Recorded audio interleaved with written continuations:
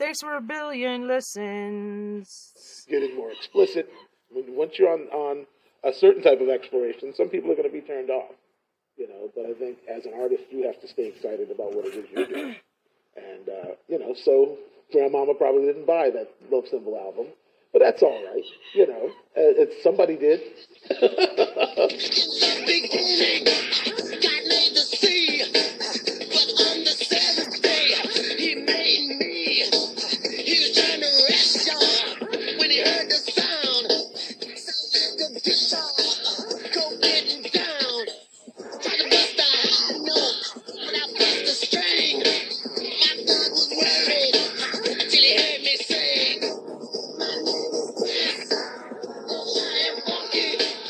It was a turn from being safe.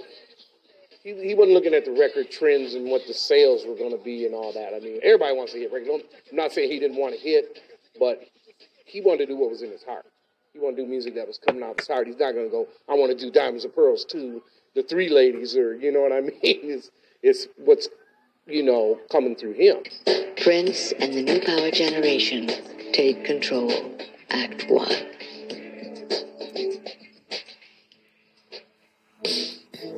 Prince looked to give Love Symbol a boost by going out on his first US tour in 5 years. Commencing in March '93, Act 1 took part of the concept behind the album, a love story centered on his future wife, Maite Garcia, and reimagined it as a theatrical live performance. With a second set dedicated to the hits and the shows staged in small, intimate venues, the tour proved popular and tickets moved fast. Oh, it was sold out every night. At that time, we were a polished and well-oiled machine at that point, so we could turn a corner, you know, and he wanted to do something a little more theatrical for the show, which was cool because it was more like a theater tour. It was groundbreaking in a lot of ways, you know. Prince would show us the, like the reviews, and the reviews were stunning. They were incredible. Everywhere we went, it was sold out, and the band was on fire, and it was just, we just had a great time.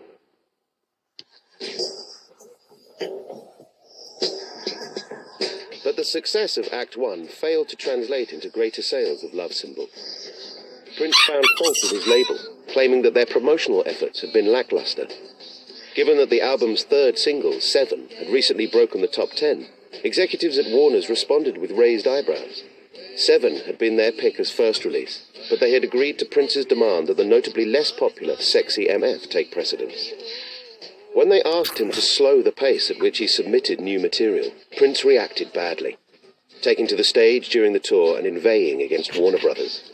For their part, the label claimed that releasing as often as he wanted to would saturate the market, making it even harder to run a successful promotion. A full-blown dispute kicked off and started to filter into the public domain. That's their fault. That's not our fault. I mean, you know, if their machine can't keep up with us, what are we supposed to do? What's he supposed to do? You know, he got to get his music out. I mean, within reason, if the material is good, it should be marketed, it should be put out, there should be videos for it, they should be able to go on tour, and they should be able to have support and, you know, do the things that they're supposed to do and have a successful record. He should have just done it all himself, promotion, well, the situation with Warner Brothers, with his audience as we were on tour, I think Prince was just trying to let them in to his world to a certain degree, to let them know what he was going through. It was a monologue mostly, and then, you know, he says something about Warner Brothers, and then it's a lot of booing in the audience. And one night, I remember they started chanting like, you know, F Warner Brothers. And Prince just kind of turned around with the mic, and he was kind of cracking up and looking at us like, you hear this? He'd just get on stage and berate his record label for more or less not letting him do what he wanted, which kind of also, having just signed what he was proclaiming was a $100 million deal, didn't really chime with, you know, the poor artist who had been held back by his record label because he'd just boasted having this great deal where his record label were giving him everything he wanted.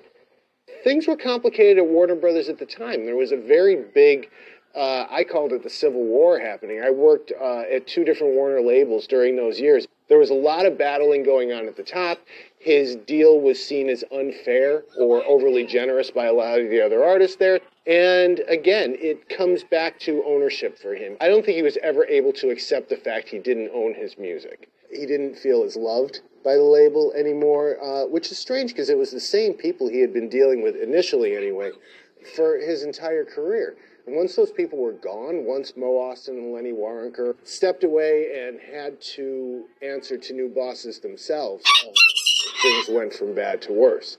And he started submitting albums that were not only uncommercial, I would say in moments they were kind of unlistenable, and he was clearly not bringing his A-list material to them, and he started putting out albums so quickly that in order to get out of his contract, that I think they may have even threatened legal action because he was just putting out trying to put out an album every 6 months.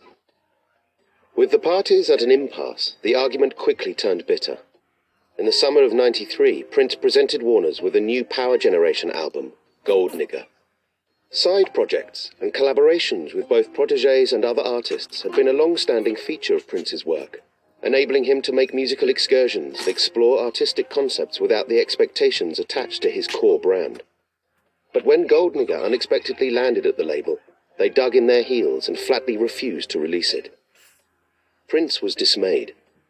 He responded by pressing up the album himself, distributing through a telephone order service and merchandise stores at his shows.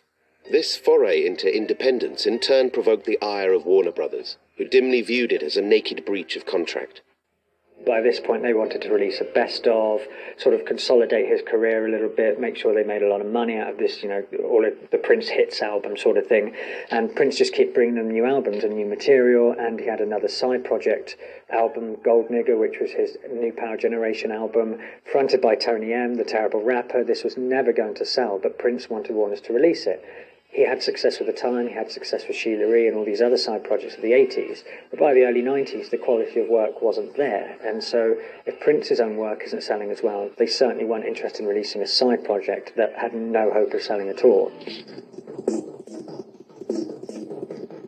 Back to the scene. The basement's packed, but if you're at the front door, breaking backs. That's security, ensuring the best possible time for you and me. Yeah, the party's jumping, everybody's bumping to Rock Creek Park when Bonus Girl got silly. Jumped on my chandelier and got busy. Yeah. They didn't believe in it. They didn't see the vision. I think the idea behind the Gold Nigger record was to put out an organic rap/soul record, with real instruments, and also was a showcase for Tony M to do his thing. It's very much in the tradition of like blaxploitation. A lot of it. I think that we had like a deuce and a quarter on the front of the record. Like we were in California, posing all thuggish, ruggish, looking like we were, some kind of gang. But it was kind of just a throwback thing. And we had worked on these tracks, and Prince had been driving around listening to it. He was just like, I really like this. Let's put it out. Those albums were fun to do because we could step out of the box and we could do a totally different sound from what Prince was doing, but there were still elements of that sound that still tied it all together. And I think at that time, that sound for me was some of the funnest stuff we ever did. I thought it was funky. Yeah, and it's these things happen, and you just have to move on to the next thing, and that was heartbreaking, but you move on. That was kind of in the same creative territory as another thing we worked on called The Undertaker. And I think this was also where Prince began to realize that he wasn't legally able to circumvent the system. Something happened with The Undertaker, like he wanted to just press like 1,000 copies and just give it to friends and, concerned parties. And somebody at Warner Brothers said, you can't do that. And it was just, it's covers. It's like Honky Tonk Woman and, and there were some originals on it, but it was very cavalier. It was a jam session with me and Sonny and Prince, in the middle of the night. He was like, "This is cool. Let's I want to get this out to some people." And and Warner Brothers intervened. No, you can't do that. Anything you release, has got to go through us. Feeling trapped, and that his art and identity had been taken hostage by a cynical, autocratic and self-serving corporation, Prince made one of the most drastic and infamous moves of his career. He stopped being Prince. On June the 7th, 1993, Prince announced that he had changed his name to the unpronounceable Glyph from the Love Symbol album, that he would no longer turn in any new material to Warner Brothers, and that his contractual obligations would be met by releasing old songs from The Vault. His core fan base remained supportive, but the wider public were perplexed. Though his PR team loftily asked that he be called The Artist, he was more commonly referred to as the artist formerly known as Prince, and universally mocked by a media industry that was sure he had finally vacated his senses. The artist formerly known as Prince is one of the most controversial and most mysterious figures in rock. He's even asked to be referred to only as a symbol, but for clarity in this story, we'll call him Prince. That extraordinary moment where Prince changes his name to the symbol, a symbol that nobody knew how to print. Warner Brothers actually was on the hook to produce like little round discs full of the software to hand out to people at magazines so you could reprint Prince's name the way he wanted it printed. Crazy. My name is very spiritual to me. It has a great deal of spiritual meaning, and one day maybe I'll hear a sound that will best give me the feeling of what it's supposed to be. But for right now, I just go by the look of it. At that moment, his complaint is that Warner's isn't giving him ownership of his intellectual property. That's the way we would phrase it today. It becomes an intellectual property battle. I made this music, why don't I own it? Why don't I own my masters? Wait, why don't I own my publishing? All things that Prince continues to be obsessed with to this day. And yet, at that time, these were things that musicians didn't talk about that much. Now, not that unusual to find either an indie musician talking about, well, I want to stay at an indie label because I want to own my work, or to find someone, a veteran artist, saying, I'm suing my record company to get back my rights, because under copyright law, and then it just becomes a lecture. But at that time, we weren't really used to artists making these complaints. It seemed like belly aching. I mean, it seemed like someone who's famous and rich complaining that he wasn't rich enough. The name change you could look at a lot of different ways. I mean, the undeniable fact is that the name change made him kind of a buffoon. It certainly became the subject matter of talk show jokes and so on.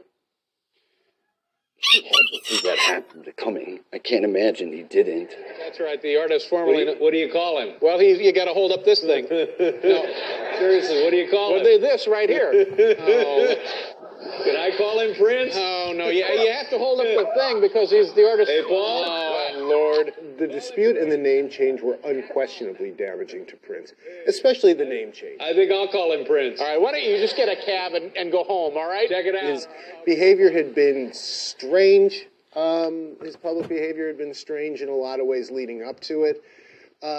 And when you do something like change your name to an unpronounceable symbol, sure, it's an interesting publicity stunt, but if you're at a news organization, let alone a record company, okay, when you're talking about the artist's name, the amount of production work that goes into simply rendering that is a whole other thing, to say nothing of the public perception of what it says about that person. Now, he may have had his reasonably defensible legal and moral reasons for wanting to do that, saying that, Prince is a corporate entity separate from me, the actual person. My name is, it doesn't endear you to people. And I just remember a headline, I think it was from the New Musical Express at the time, and it said, my name is, and the subtitle was, and I am bonkers. What we like to do right now is run this little cover tune by a good friend of mine. Peace, the George Michael. Peace, Aerosmith. Peace, Janet Blue. The death, the Prince.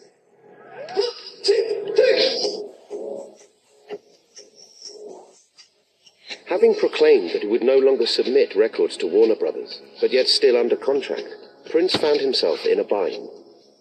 The genesis of his argument with the label had been his prolific output, yet any new work would not now reach the public ear. Though he had picked a fight with his paymasters over releasing his work, Prince was confronted by the reality that he may have thrust his whole career into limbo. He was a man who, in the late 70s, negotiated not to have a producer. He had an executive producer on his first album, but he wouldn't have an actual producer on it. And that was, his first battle with Warner Brothers. He'd won. His second battle was Dirty Mind. He wanted to release a really raw, stripped-down album. Warner Brothers said that he needed to add overdubs, kind of clean it up a bit. But no, it came out as Dirty Mind, this record that Warner Brothers didn't expect. It was more new wave than R&B. Later on, 1999 comes out as a double album. It's another argument that Prince has won with them. And I think that you see a succession of Prince getting his own way, that when he enters the early 90s, he kind of assumes that, he's going to still get his own way. And you can kind of see why he would, but also there's certainly a touch of hubris in what he was doing at the time. He kind of couldn't really see that the quality of work wasn't necessarily there. He was more convinced that people just accept what he had to give them. He wasn't really questioning himself or his artistic or quality control at the time. We were working on new music that was not intended to be released by Warner Brothers. Prince didn't want. Some material actually did come out. I mean, it all came out eventually, but at the time, we were working on a collection of songs that included stuff that was on Come and stuff that ended up being on the Gold Experience. And for a while, we rehearsed all of it without knowing which album was coming out next, what was the sequence, how the songs are going to be separated between the two. And I don't think Prince had figured out a way yet to sidestep Warner Brothers and do it on his own. The dispute with Warner Brothers had a direct effect on the environment and the fact that, Prince would basically be talking to somebody at Warner Brothers or his lawyer, and we'd come in for rehearsal, and we'd get called up into his office, and he needed to vent. He needed to explain, himself for his own. Sure, he needed somebody to bounce these ideas off and talk to. So we'd get up there, and he'd be, visibly upset. And you know what Mo Austin said to me? Oh, wow. And so I think his consciousness was inundated by the ongoing.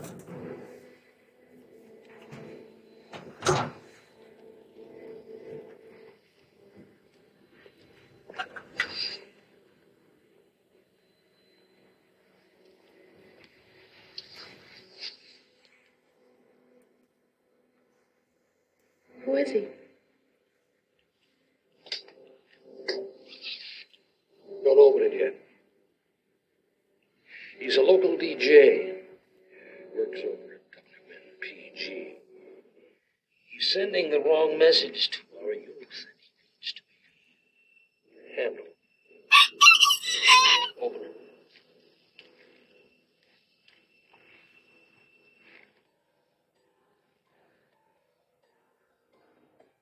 And with corporate restructuring kicking off the civil war at Warner's, Prince's former allies at the label were being steadily purged. The unsentimental, commercially focused executives who took their place had little patience for truculent outbursts from their artists, and began to dismantle the empire that Prince had managed to build during his years at the top. Paisley Park Records, his own label and vehicle for many of his side projects, functioned as a joint venture, with Warner's underwriting distribution and marketing. Although some of the product emanating from Paisley Park had been widely derided as indulgences for Prince's latest girlfriend, there were also legends of times past on the roster, including George Clinton and Mavis Staples. Warner's, however, were sure that the whole enterprise was an uncommercial folly, tolerated as a favour to an artist who repaid them with insults. In February 1994, they pulled the plug on Paisley Park, withdrawing their distribution deal and sinking the business. they certainly were looking to needle Prince and, you know, withdraw their support from something that he obviously still wanted to keep it going. He still had things that he wanted to release, side projects he wanted to release, and I think in withdrawing their support from that, it was a bit of a stab at, you know, Prince, who was going out saying Warners aren't letting me do what I want. Well, they said, well, if you're going to do that, then we're going to show you we're not going to let you do what we want, and you can't have. I don't understand why he didn't just, you know, cut free of them when he had a chance.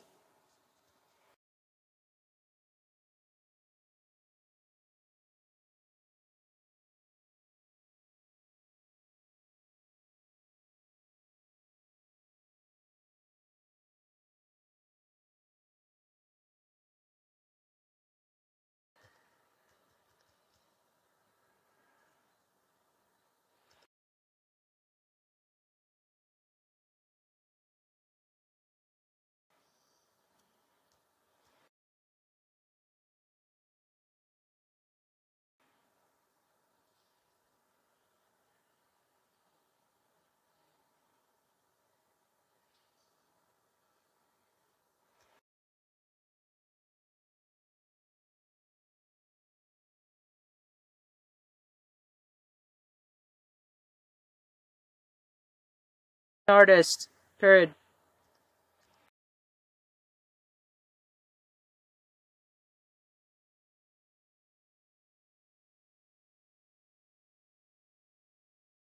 Do it all myself.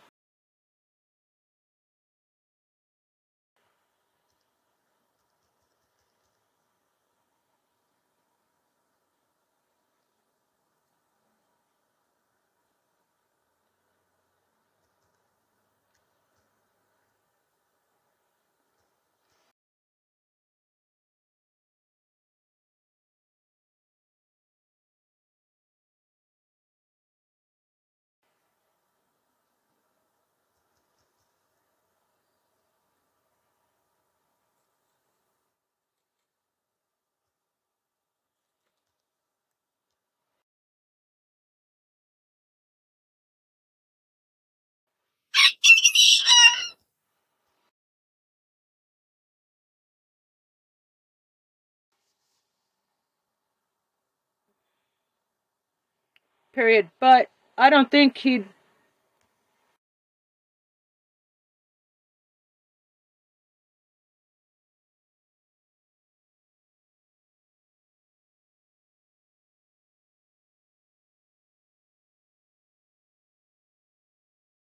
a new type of...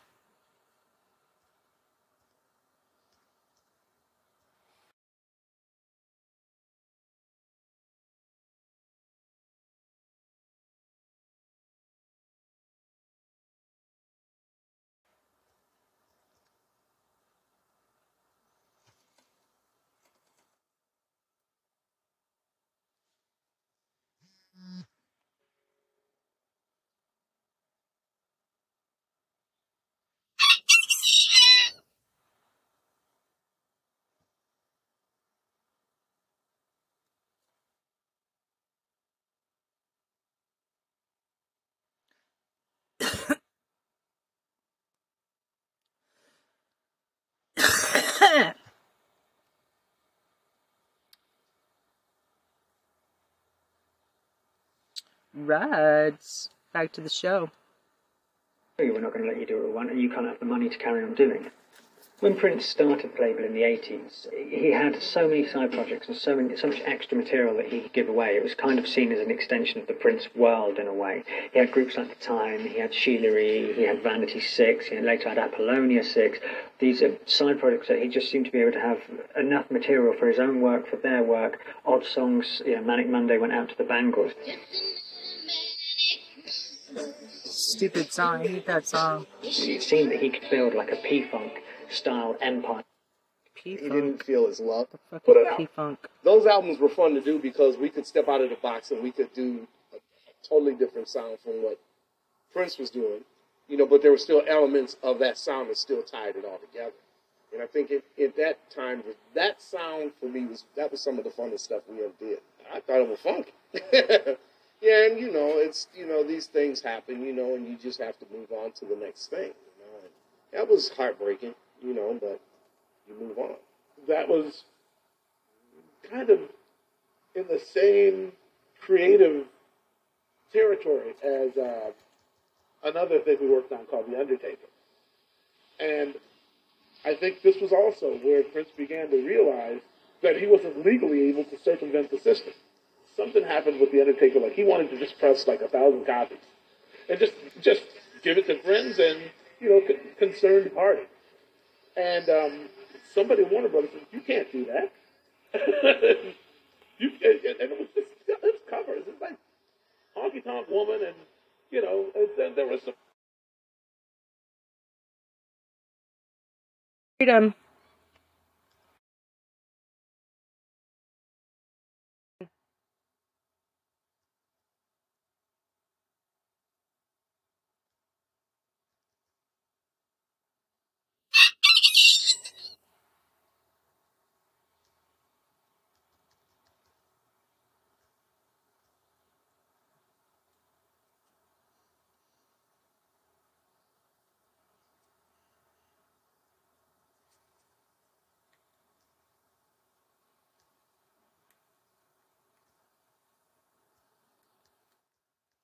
I wish he...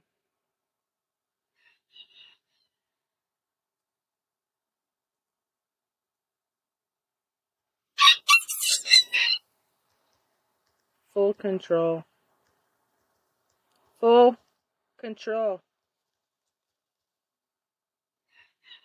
of his own career. originals on it. But, I mean, it was very, it was a jam session with me and Sonny and Prince, you know, in the middle of the night. He was like, this is cool. Let's, you know, I want to get this out to some people. And Warner Brothers intervened and said, no, you can't do that. Anything you release, you know, has got to go through us. Feeling trapped, and that his art and identity had been taken hostage by a cynical, autocratic and self-serving corporation, Prince made one of the most drastic and infamous moves of his career. He stopped being Prince.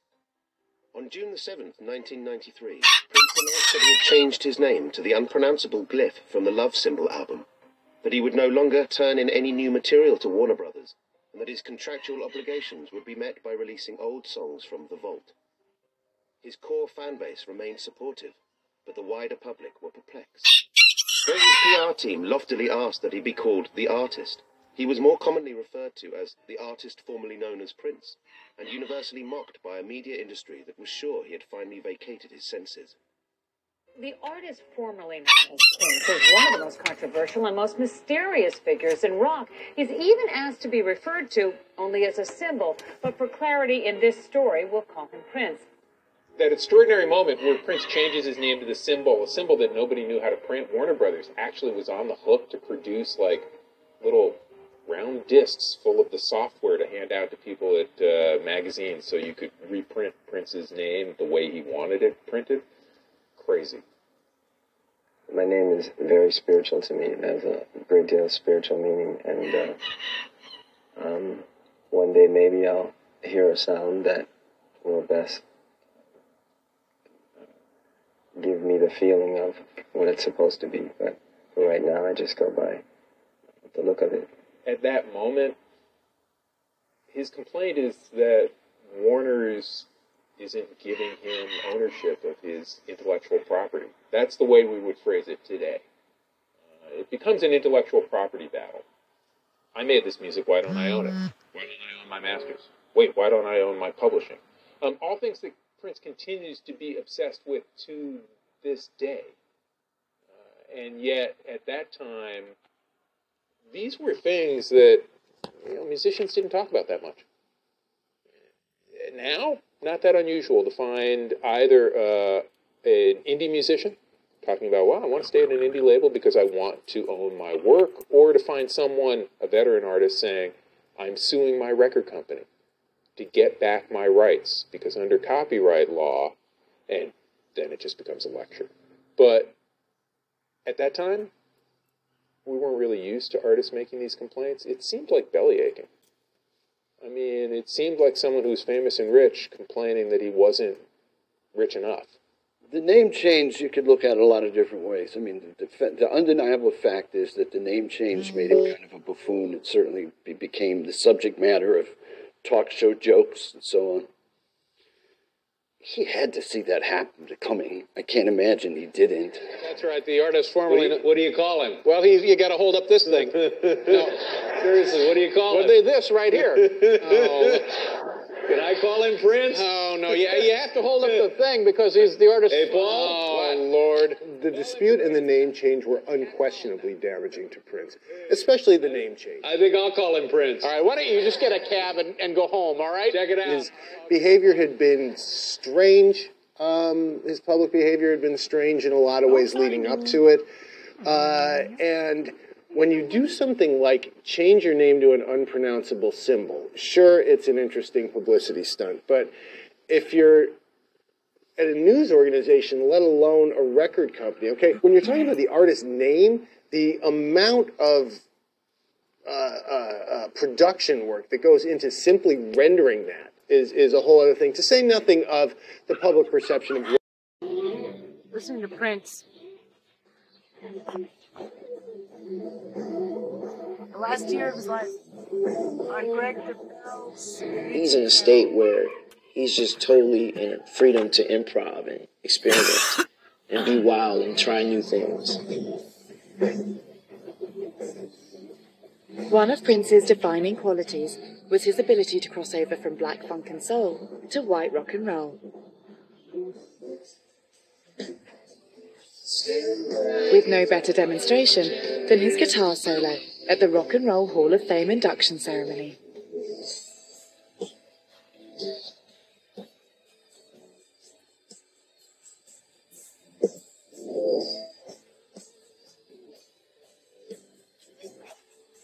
It was such an amazing moment because you know that all of those musicians like Tom Petty and Jeff Lynne went to a rehearsal and thought they knew exactly how this whole thing was going to go down.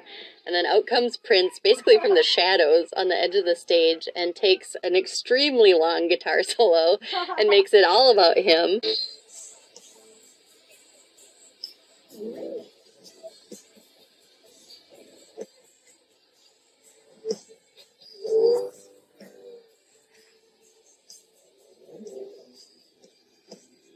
And everyone, you know, from these like kind of iconic players, they're all just turning and going, oh no, like what is happening?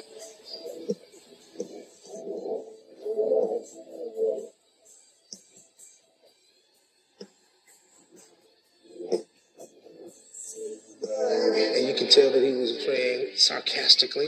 Yeah, I know you guys don't like me. You know, so like, you know, I know you guys are never going to truly, you know, say out of your mouths that I'm the best, but I am. You know what I'm saying?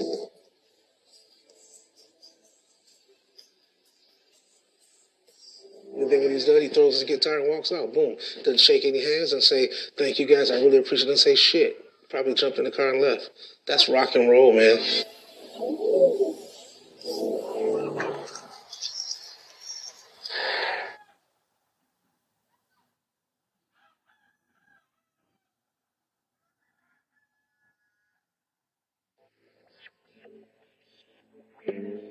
St. Bart's in the Caribbean, December 31st. Prince is playing an exclusive New Year's Eve party. He tweets his arrival, strictly business. The party is being hosted by Russian billionaire Roman Abramovich at his private estate. Prince is photographed by a paparazzi, leaving his helicopter and walking with a cane, an accessory he was using more and more in his last year. Footage from outside captures Prince owning the stage as he performs 1999. Inside, the star-studded guest list includes Leonardo DiCaprio, Chris Rock, and Stella McCartney, who tweeted the set list. Everyone's losing their mind over Prince, bringing their phones out even to get their minute clip or a little Snapchat video of him. They just are in awe. Prince plays a moving rendition of Nothing Compares to You.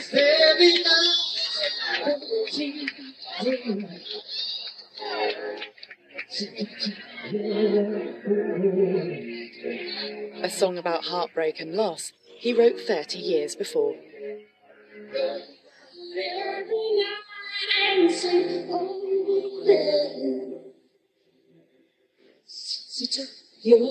And was made famous by Sinead O'Connor in 1990 with her impassioned version filmed entirely in close-ups. Since you've been gone, I can do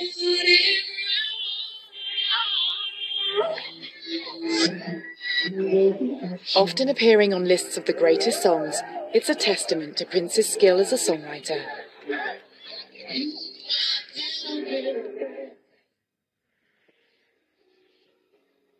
January 10th, 2016.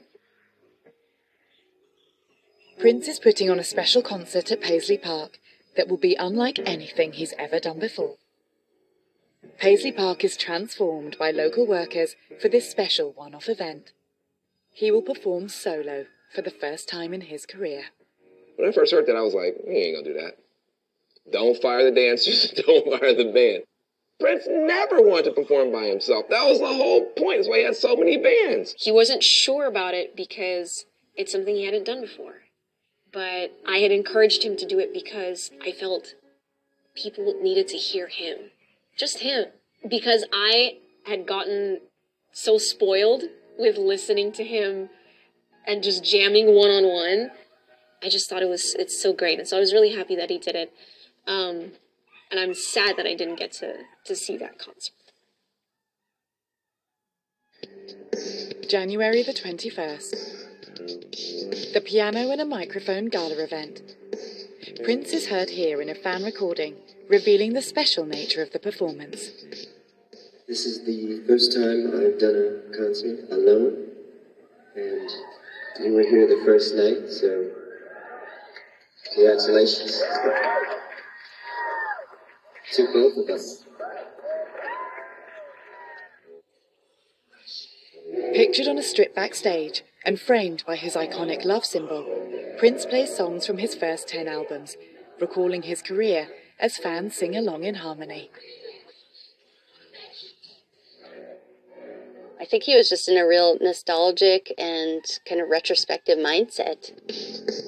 When he was 8, the first instrument Prince learned was the piano. Now, almost 50 years later, he brings it centre stage, dedicating the piano and microphone performance to the memory of his father.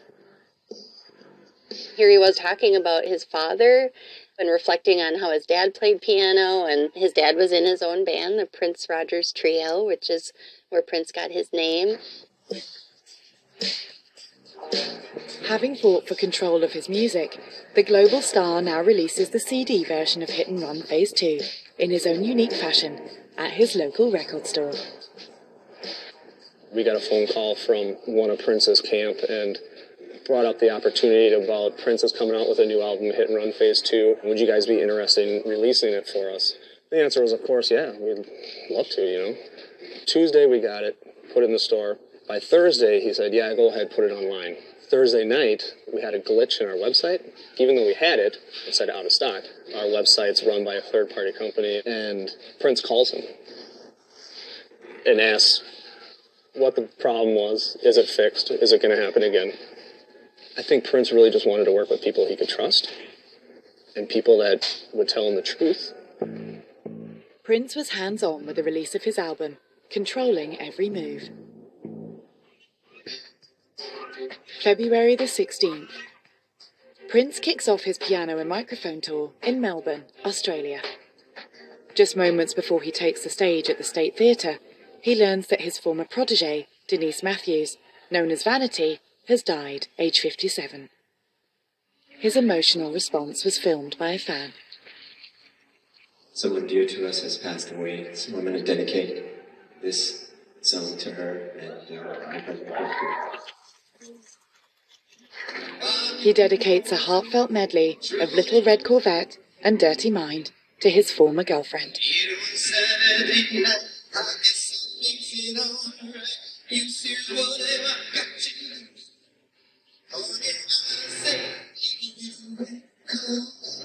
The tour's opening night was a success, with critics and fans posting rave reviews.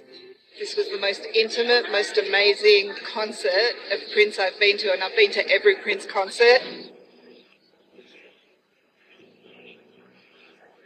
4 days later, Prince is in Sydney for the next leg of his tour and meets up with his favourite photographer, who he's asked to cover the event.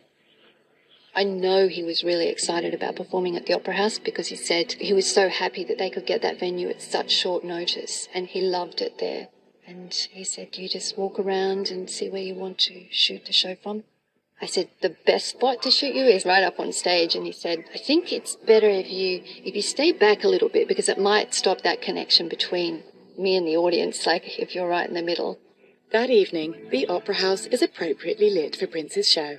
My favourite photographs of him are those that I've shot on stage when he's performing, because you see the true essence of him.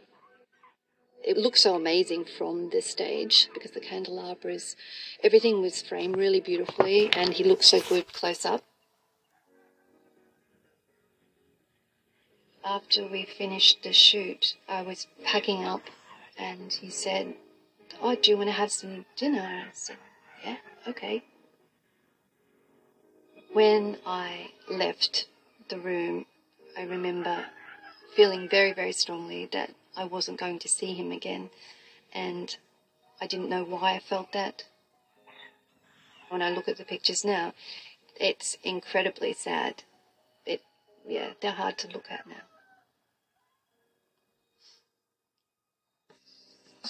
March the 3rd. Prince is back on American soil. Walking with a cane and looking gaunt, Prince is filmed for local TV as he arrives at the Oracle Arena to watch a game of basketball. The Warriors would like to give a very special warm welcome to our guest this evening, Grammy Award winner, Prince! The next day, it's Prince's turn to entertain, playing solo in a stripped-back show in the same stadium to an audience of 17,000. The concert had only been announced 3 days before, so it was a complete sellout.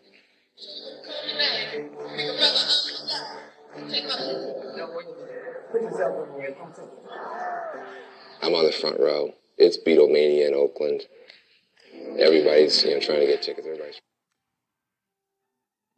into a time machine, transporting fans back through his career with electric performances of Sign of the Times, Nothing Compares to You, and Kiss.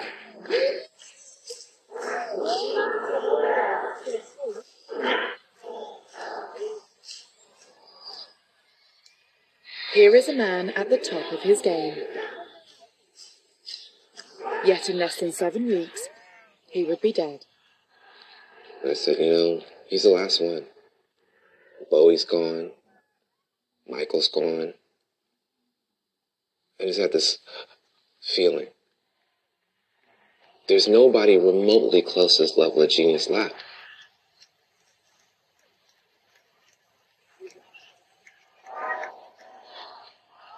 Flamboyant as ever, Prince leaves the stage on a bicycle. Later that night, Prince meets with Van Jones. And I had these young activists with me to the VIP room. And they're standing there against the wall, their eyes big as plates, just looking at him, just blinking. That's, Prince, And I said, Prince, I want you to meet some of the best young activists we have here in the Bay Area. He goes, I want to thank you for your work.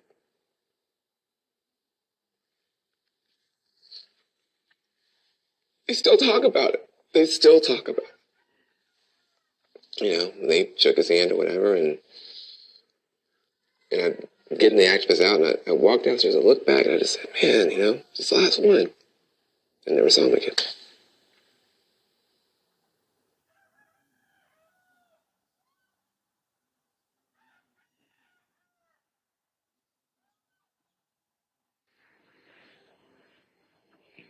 March the 12th, 2016. Just over a month before Prince's death. While at home during a break in his tour, Prince discovers a Ray Charles tribute show is in town. I produced a Ray Charles show called Hallelujah, We Love Him So, and it's at actually this theater on that stage. The staff from the Chanhassen said that Prince is interested in seeing the show, and I actually said, he's interested in seeing this show? Really? A lifelong fan, Prince decides to drive to the Chanhassen Diner Theatre to see the show. He arrives once the performance is underway. But instead of taking a seat, Prince makes his way backstage. We're playing, and the piano player, Scotty Miller, was doing a great solo, and all of a sudden I hear a guitar. And I'm thinking it's our guitar player, Stephen Morgan, but it's not. And then I look, and there's Prince playing the solo.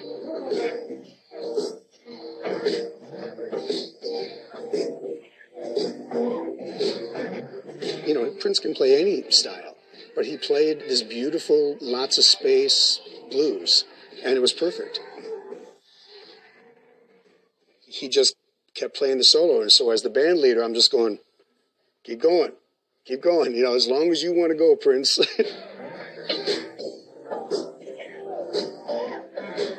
It actually was, from, you know, what we found out later, was the last time he actually played with a band. It was amazing.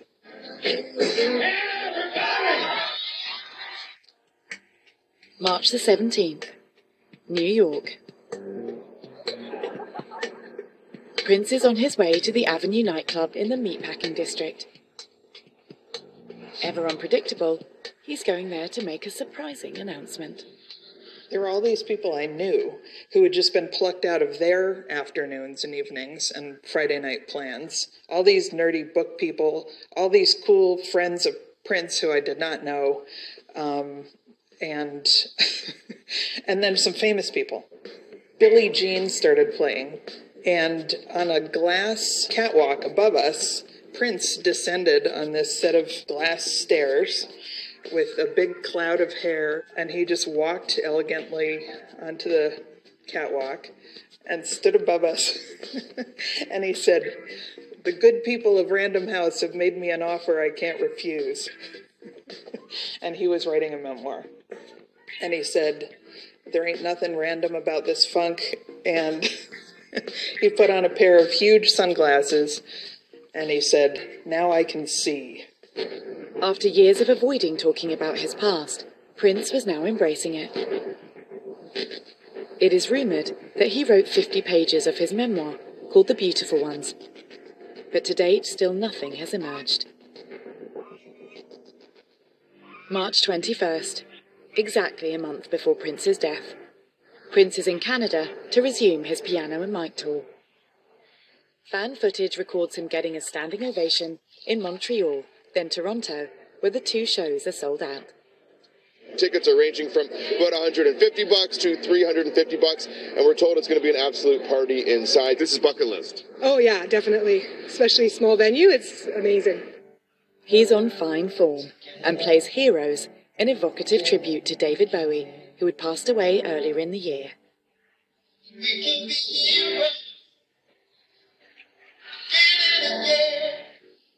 April the 7th, Atlanta. Without warning, Prince cancels his 2 shows at the Fox Theatre, as reported by Channel 2 News. I've been in touch with theater officials. Just about 5 minutes ago, they told me they're still working on figuring out the rescheduled date for both of those shows. But meanwhile, the musician's illness is no doubt disappointing hundreds of fans. Cancel the show. Tickets already sold? Same day? That's weird. You just think to yourself, the flu? Prince doesn't get sick. April the 14th. A week later, Prince heads to Atlanta for his rescheduled show. Fan footage captures him giving a sincere apology to the audience.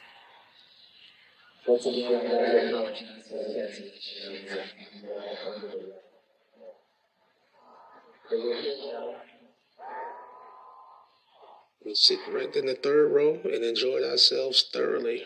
It was awesome. It was amazing.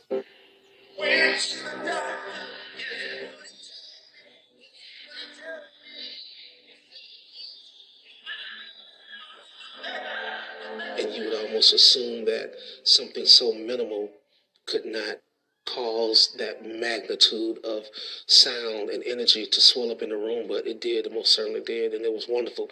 So proud to have been there. This was the last time Prince would ever perform on stage, and fittingly, he closed his final show of the night with a haunting rendition of Purple Rain.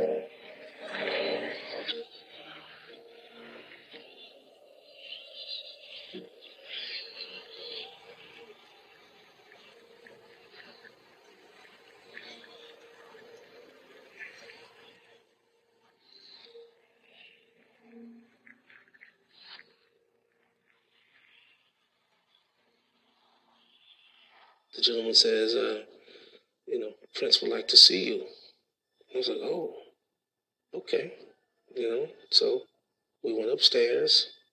I didn't want to bother him, you know what I'm saying? I just, I didn't think he was sick or anything, you know what I mean? I just know that anything would be just kind of exhausted after doing two shows back to back. Yeah.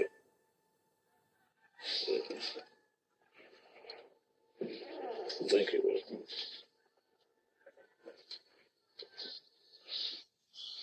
Sit there a few more moments. I'm like, I know that you're tired. A wonderful show. So glad to see you. So glad that you're well. We're going to be going. But I do know you. Are you going to be popping up at another club somewhere tonight, doing an after set or anything like that? He said, no, I'm going to pop my butt on that private plane and go home. So we laughed, and that was it. April the 15th. Prince flies home with his girlfriend Judith Hill, but passes out mid-flight. The pilot is forced to make an emergency landing in Illinois, calling for an ambulance around 1 a.m. An unresponsive passenger, they're not sure male, female, or age. Unresponsive passengers, they need an ambulance. News channels around the world cover the breaking story, as first responders revive Prince on the runway with 2 doses of a drug typically used to reverse the effects of an opioid overdose. I was one of the first people that got notified that there had been trouble on the plane. And it was a difficult moment because he really had been sick with the flu. An ambulance rushes him to a local hospital, but he discharges himself and flies home. Despite his ordeal, the following night Prince invites his fans from the local community to Paisley Park for a last-minute dance party. I think Prince was pretty eager to show people that he was okay. He didn't perform, there was really no promise that he would perform. As with many nights at Paisley Park, you just kind of go out and see what happens. But he did come out and greet the crowd just for a few brief moments. And he's saying the famous, everything is all right. When you hear news like this, give it a few days. Wait a few days. Save your prayers. Everything's all good. And then he came into the other room and showed us his new piano, the purple piano, and his new guitar. April the 17th. He tweets, feeling rejuvenated, feeling inspired, feeling loved. And he's seen riding his bike in Chanhassen in this footage recorded by a local fan. When I started seeing pictures of him riding his bike in Chanhassen, I'm thinking, he's fine. And here, Prince's last few days become murky. Prince leaves Paisley Park on his 4th visit that week to a pharmacy in Chanhassen. He buys painkillers prescribed for pain to his hip, caused by years of dancing. Listen, he wasn't going out there and trying to have recreational drug experiences. His hip was killing him. Concerned by his increasing reliance on painkillers, Prince's camp called California-based addiction specialist Dr. Howard Kornfeld. Unable to fly himself, he puts his son Andrew on a plane with medication to treat opioid addiction. The biggest tragedy which nobody's talked about is that help was on the way. Early next morning, Andrew Kornfeld arrives at Paisley Park.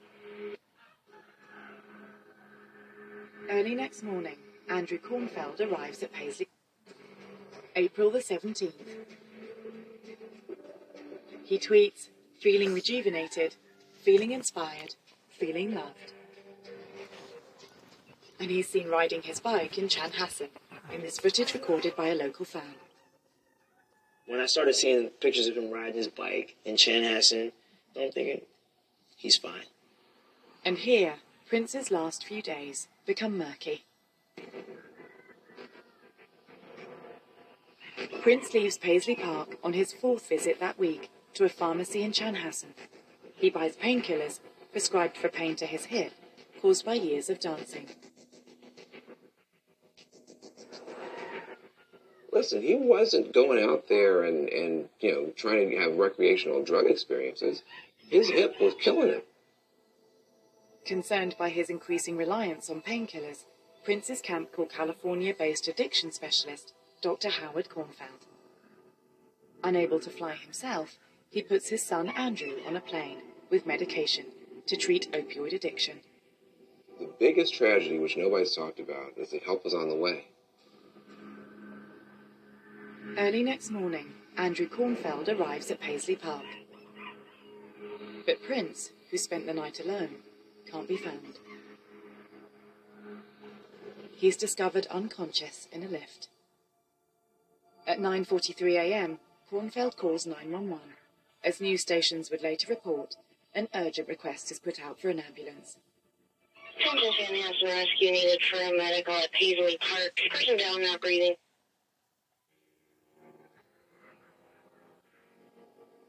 It would later be recorded that Prince had died of a fentanyl overdose. You just didn't think he would ever not be here. It was completely a shock. It just hasn't been that long, so. Yeah. I'm sure it would mean a lot to anyone for some music god like him to come in and believe in him, but him believing in me was like the biggest deal. So. I felt invincible because, even though I'm just Robin, I got Batman, all right? I got the big guy. So you can only keep me tied up for so long before you're going to kick in the door. I got Batman backing me up, buddy. And you feel like you can go out in these communities and you can do things. You can go into Silicon Valley and you can make people do stuff because you're here for him, And then he's just gone.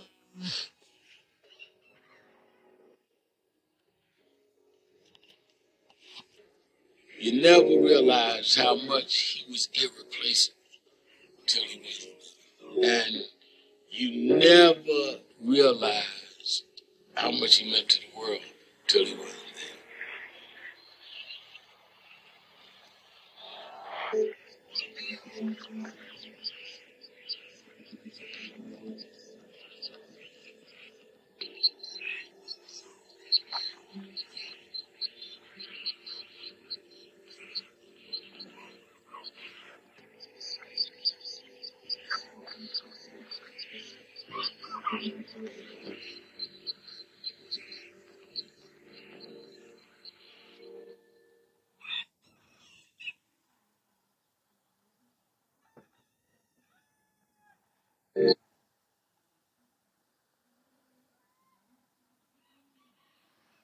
I just thought that.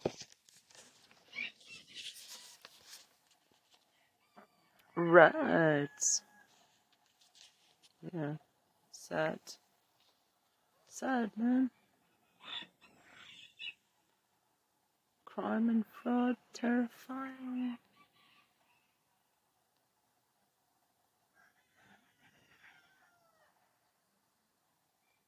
Prince.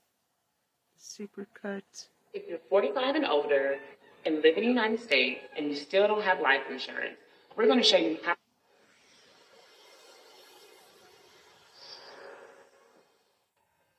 In the mid-90s, reports began to surface that Prince, one of the world's most successful recording artists, had fallen into serious dispute with his record label. Claiming that his art had been taken hostage by merciless corporate interests, Prince announced that he was at war with the music business, and that the whole industry needed to be torn down and reorganized. I think, like most artists, they don't really investigate until it's happening to them.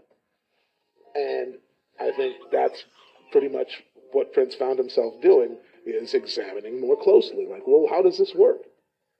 Prince is astute, man. He likes to read and share ideas.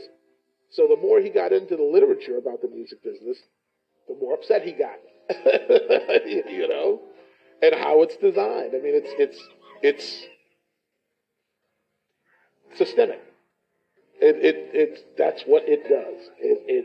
You exploit an artist, and they get paid a mere pittance compared to what you make. Initially interpreted by the public as an obscure contractual disagreement, the dispute proved to be the opening installment in the remaking of the music business at the close of the millennium.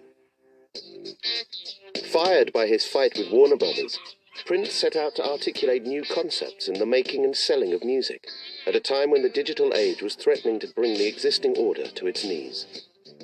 In the 80s, Prince revolutionised music. He invented the Minneapolis sound, and he sort of brought a whole new style of music, a whole new fusion music, white and black, funk and rock, and everything into one big thing. It was, you know, just Prince, that's what it was. He took the way music sounded to a whole new level. In the 90s, when his music was less revolutionary, he revolutionised the business, he revolutionised the music industry.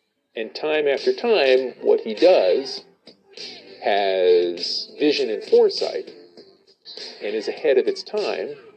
And it turns out that not only could he do that musically, he did it with business as well. Yet, he's not going to get the credit for that. At the time, the significance of Prince's message was largely overlooked. His behaviour was received as surreal and eccentric by a world that was yet to discern the forces of change that were gathering on the horizon. Routinely dismissed as a spoilt, clownish sideshow, Prince's profile suffered badly, and his new work was increasingly ignored. But when the change arrived, it became clear that Prince had been a visionary, and he found himself restored to prominence as a leading figure in the modern landscape of art and music. He was just out of sync at that time. His time had passed, and he had to wait for it to come around again, which it inevitably did. By the time it came around again, it's like now he's comfortable with being a legend, playing the music that he makes, not trying to be a hip-hop artist or a this or a that, and just embracing who he is and what his gifts are. And the audience was there for him to the point where he tours more successfully today than he did at his peak. So without even selling any records, he sells more tickets than he did with Purple Rain. Go figure.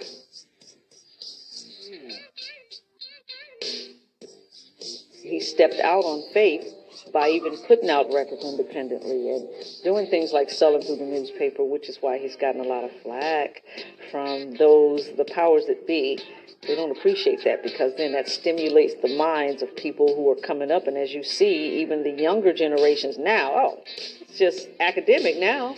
This is what they do. So yes, it has helped him. And whether he gets all the credit now or, 20 or 50 or 100 years from now, he will go down in history as one who did something that was revolutionary.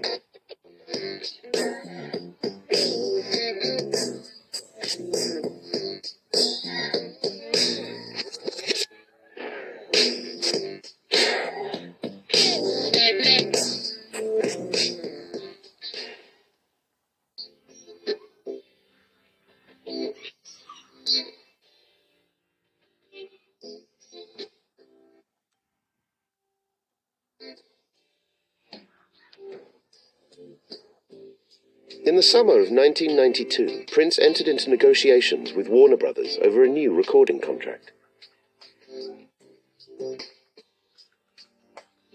Prince had first been signed by Warner's as a talented but raw teenager back in 1977, but over the course of his tenure at the label, his status as an artist had clearly changed. During the period of his ascent, the music industry had been drawing ever-escalating, mind-bending profits, and Prince had noted that the other stars in the business, including the marquee names at Warner's, were now being paid big money. Madonna is one of their artists. R.E.M. has become a Warner Brothers artist. And these artists are having huge hits and signing big deals. You reach a point in the 90s where Madonna and Michael Jackson have signed very, very big deals with their record companies. $30 million, $60 million deals. And Prince is angry because Prince sees himself as a greater artist than Michael Jackson or Madonna. And arguably, he's right. Unlike Michael Jackson and Madonna, you can leave Prince by himself in the studio and he will walk out with a hit record. He's built his own studio, he is a self-contained world, he can churn out hit records, so Prince wants to be paid a lot of money. He wanted the headline to be $100 million deal. And he became so fixated on waking up to see that headline in the newspapers that I could argue he didn't care how he got it, at least so it seemed. $100 million reflected the general self-confidence of the music business at the turn of the decade. During the 1970s, as rock and roll matured, the appeal of black music expanded, and the public appetite for their product proved insatiable, the major labels had perceived an opportunity to generate enormous sums of money. In the 1980s, they had consolidated, and the commercial face of music changed radically. The record companies that had started life as the fiefdoms of wealthy music enthusiasts and charismatic impresarios had transfigured into enormous corporate concerns. Multinational entertainment conglomerates staffed by sharp executives with one eye on stock prices and the other on an apparently limitless torrent of revenue. Artists' profiles became ever larger, with MTV and stadium tours amplifying their cultural presence and global reach. Of the superstar acts that were made in the 80s, Prince was arguably rivaled only by Michael Jackson and Madonna in terms of fame and significance as a solo performer. He had carried that level of standing into the early 90s, and by the time that his contract fell due for renewal, Prince was once again busy at the top of the charts with 1991's Diamonds and Pearls. By the early 90s, Prince had more or less come out of the 80s as sort of one of the biggest stars of that decade, and he'd made himself the first artist since the Beatles to hold simultaneously the #1 single, album and film position for When Doves Cry and Purple Rain.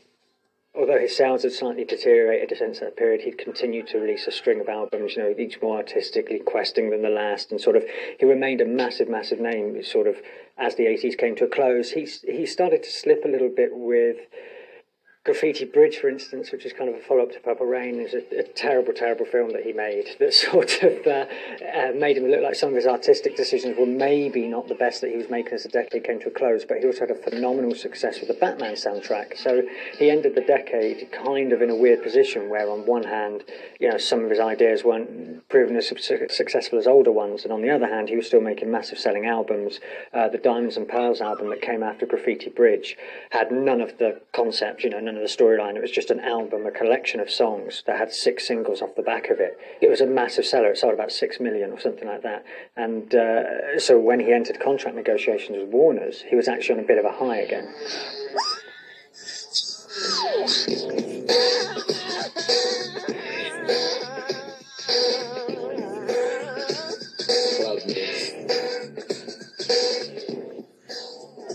Diamonds and Pearls came at a time where Prince arguably needed a hit record.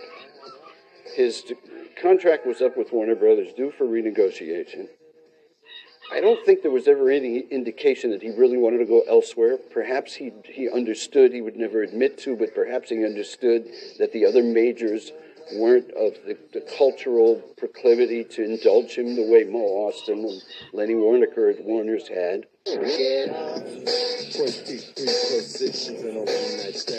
Diamonds and Pearls came after some records that were not as successful commercially as his records in the 80s had been. And as an artist getting ready to go into contract renegotiation, it certainly benefited him to have a more commercial successful record. And Diamonds and Pearls gave him that right. Though as an artist, Prince may have had few peers, from Warner's perspective, the business case was perhaps not as compelling. The label had historically been incredibly supportive of a musician who was often idiosyncratic in his work and activity, at times willfully difficult. Under the stewardship of record executives Mo Austin and Lenny Waronker, Warner Brothers had established a reputation as one of the most artist-friendly labels in the industry. Austin and Waronker had started out in the 1960s and retained some of the idealism of that era. Their ethos was one of allowing musicians the space to develop and express their creativity over the long term, free from commercial pressure or the demand for instant success. Prince had enjoyed the freedom to pursue the full spectrum of projects that caught his muse without oversight. The label had assented to his desire to be self-directed and to work without a producer. They had backed his forays into filmmaking, and they had agreed to invest in setting up his own label, Paisley Park Records. Although Prince had reciprocated by delivering hits and prestige, he was prone to taking unpredictable turns, including withdrawing albums prior to release, refusing to do press interviews, and on one occasion demanding that Warner's issue his work unpromoted, decisions that struck the label as being nothing short of sabotage. When measured against the other big-name acts of the era in hard-nosed financial terms, Prince was not necessarily a safe bet. I wouldn't have thought that Prince was, strictly speaking, as bankable as Madonna and Michael Jackson. These guys were selling phenomenal amount of records every time they put something out, and as you can see through Prince's sales throughout the late 80s, his sales had been slipping as the decade came to an end. His albums were sort of more high-concept pieces, like Lovesexy kind of confused as many people as the amount of people that bought it. He was making strange business decisions by the end of the 80s, particularly with the Lovesexy tour, to sort of tour in Europe, ignore the US market, and he did the same with Sign of the Times, not make so much money at home, go to his European fan base, whereas the other guys had a more worldwide touring, album-selling setup. The problem they were having with Prince was that he was producing too many records too quickly, faster than their promotion and marketing machine could really digest, faster than the marketplace and the media could digest. We were in an era where most artists would release records anywhere from between 2 and 3 years apart, and he arguably could have had 2 records a year if he had wanted to. And he did want to, because he was of the mind that a record was like a newspaper. When it was finished, it was of that time. And I finished this song last night in the studio. I want people to hear it today. It's relevant to today. I produced it today. It's about how I feel today. People should hear it today. And, of course, the legitimate argument was that radio wasn't prepared to accept that much product from any single artist either. And as a result, it made it difficult for the label to promote it. So there really was a legitimate argument to space things out. It just didn't fit him as an artist. And when the parties eventually settled around a table to discuss the terms of a new deal, both had priorities that they were keen to achieve. For Prince, it was the figure stamped across the contract, $100 million to confirm him as the most valuable artist in the business. He got his wish. When negotiations concluded, statements were released to the press announcing that Prince had re-signed with Warner Brothers in the biggest deal of all time. He and I actually had some differences about how crucial that headline really was, because when you get into the nuts and bolts of what makes a deal worth that kind of money, you know, the Lord giveth and the Lord taketh away. There's going to be something in those negotiations, in the fine print, that you may wake up one morning and not really like once you get past the headline. And that was my argument. So I approached it pretty cautiously, because I realized he really, really had an astoundingly supportive, you could even say indulgent arrangement with Warner's. They were clearly losing a ton of money on Paisley Park, the label, because it was not cross-collateralized with his royalties. All the loss on Paisley Park was a write-off. Didn't come out of Prince's pocket, which was part of the reason why he didn't care and could keep turning out these kind of self-indulgent projects. Clearly, Warner's wanted to put a stop to that. But at the same time, how do you stop that? How do you do that without annoying the artist that you desperately want to keep? The artist who, as a Warner Brothers artist, is worth so much, not just in terms of sales, but in terms of the cachet. Because when you have an artist like Prince, it's attractive to signing newer artists. I mean, he's a flag waver for you as a brand name. So they were in a bind where they were looking for any means with which to cut their losses on Paisley Park, the label, without doing something that would affect their relationship with him as a creative entity. And inadvertently, he gave them that out. He gave them the means that they needed by saying, I want this $100 million deal. I'm fixated on the advances I get from my records. That's really the most important thing to me. And everything else be damned at the end of the day. Prince came out with a deal that gave him a 20% royalty rate, and he was promised $10 million on every new album, providing that the previous album sold 5 million copies. So Prince came out of the business meeting trumpeting that he'd had this great $100 million deal that he'd just signed with Warner Brothers. Now, as promised, those reports on popular culture. When RCA Records signed Elvis Presley back in 1956, they paid $35,000, unheard of at the time. Here's an unheard of figure for our times, $100 million. That's the deal Prince cut with Warner Brothers Records. A $10 million advance, $10 million each for 6 albums, the rest in royalties. More than Michael Jackson, more than Madonna. And Prince gets a title, Corporate Vice President. Madonna is worth $60 million. His is worth $100 million. It's not. It's actually not. There are articles immediately at that moment in the press saying, it's worth up to $100 million. I know these people working with Prince are saying it's a $100 million deal, but it's only worth $100 million if each one of his next 5 records sells 5 million copies. Now, in the 90s, that seemed possible. Today, of course it seems impossible. And even then, it seemed only possible, not probable. Gearing up to launch a new album and a tour right now is Prince, whose upcoming LP, Diamonds and Pearls, will unveil his latest band. Prince stopped by his label, Warner Brothers Records, last week to give staffers a sneak preview of his upcoming Diamonds and Pearls album. I'm Diamond and this is Pearl. Any contract where an artist guarantees that they're going to sell 5 million copies of anything is risky, to say the least. But Prince was in a very good position to do that at the time. Creatively, it's hard to say. The muse is an unreliable thing, and even though he was enormously successful, if not necessarily as innovative as he had been in the past, he'd had huge commercial success with Diamonds and Pearls, and he seemed poised to continue it. Diamonds and Pearls had sold 5.8 million copies. 5.8, not 10, not 12, and not 6. It had sold 5.8 million copies, so he had to keep at that level. And generally speaking, you don't top yourself. A reasonable expectation is you're going to sell about 30% less. 30% less at 5.8 would be under 5 million. Therefore, he's not going to get his $100 million. And in point of fact, he's probably going to end up owing the record company money, because all that money is, well, in advance. It's a loan. And it doesn't take Prince long to realize this. As to whether the deal worked out, which is everybody's question, one very simple answer. A year and a half later, he had Slave on his face.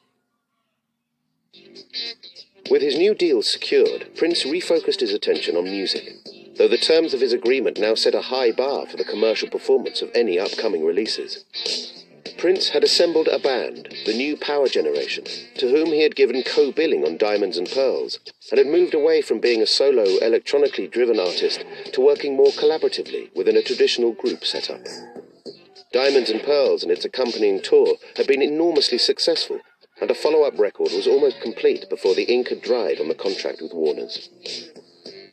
Keen to maintain momentum and push into the 90s with a new sound, the band worked intensively in the studio for what would become popularly known as Love Symbol, after the unpronounceable symbol that took the place of a title. We were really, really tight after the Diamonds and Pearls tour and that album. So we were just on fire. We were, the band was just hype, ready to go in the studio, ready to record, it was just a fantastic position at that time. It was a very positive environment with the band and with Prince. I think he was happy with the singles that were being chosen. The sound of the New Power Generation, I think, was much more commercial than what Prince was doing prior to. More organic, I think, and less electronically driven than a lot of Prince's work around that time. Maybe more in the tradition of soul music, some things, Diamonds and Pearls, and Cream was kind of, a lot of it was, there was a throwback, but there was a modern element too.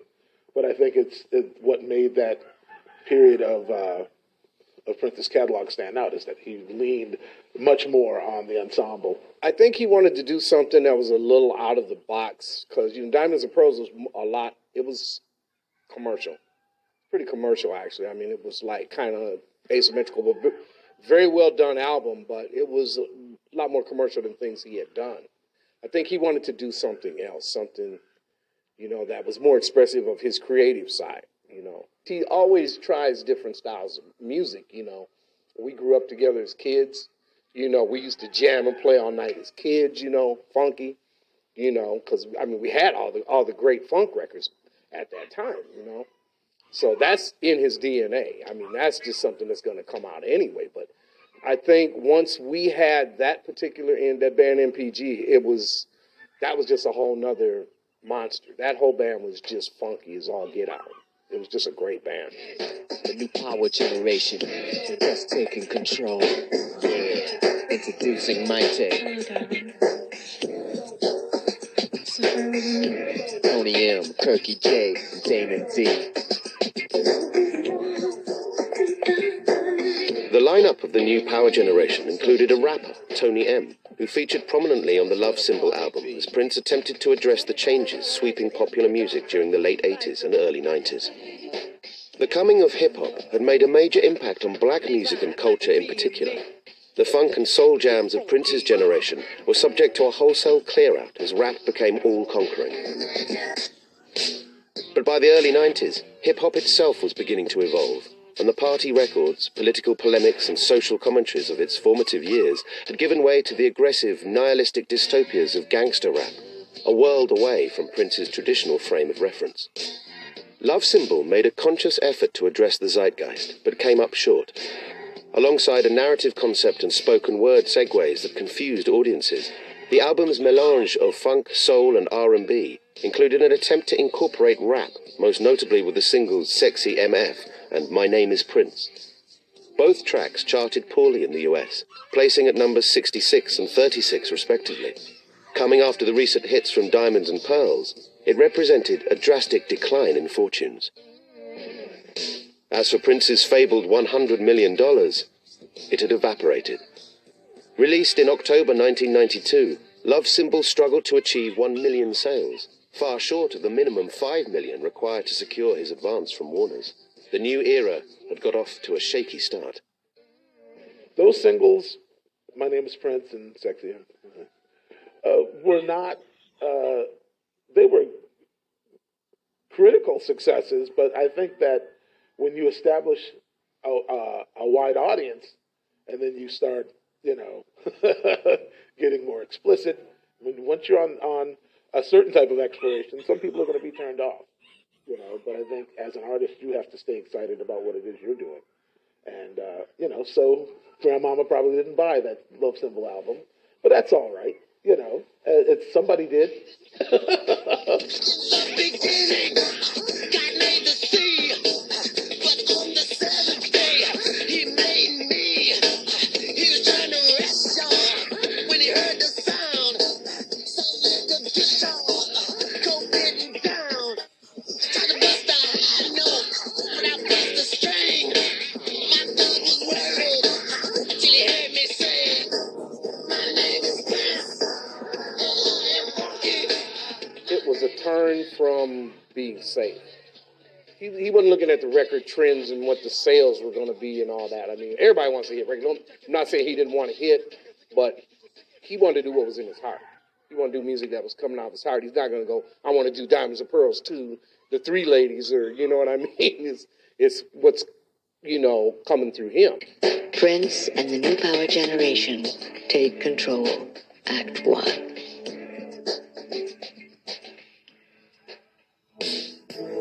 Prince looked to give Love Symbol a boost by going out on his first US tour in 5 years. Commencing in March '93, Act 1 took part of the concept behind the album, a love story centered on his future wife, Maite Garcia, and reimagined it as a theatrical live performance. With a second set dedicated to the hits and the shows staged in small, intimate venues, the tour proved popular and tickets moved fast. Oh, it was sold out every night. At that time, we were a polished and well-oiled machine at that point, so we could turn a corner, you know, and he wanted to do something a little more theatrical for the show, which was cool because it was more like a theater tour. It was groundbreaking in a lot of ways, you know. Prince would show us the, like the reviews, and the reviews were stunning. They were incredible. Everywhere we went, it was sold out, and the band was on fire, and it was just, we just had a great time.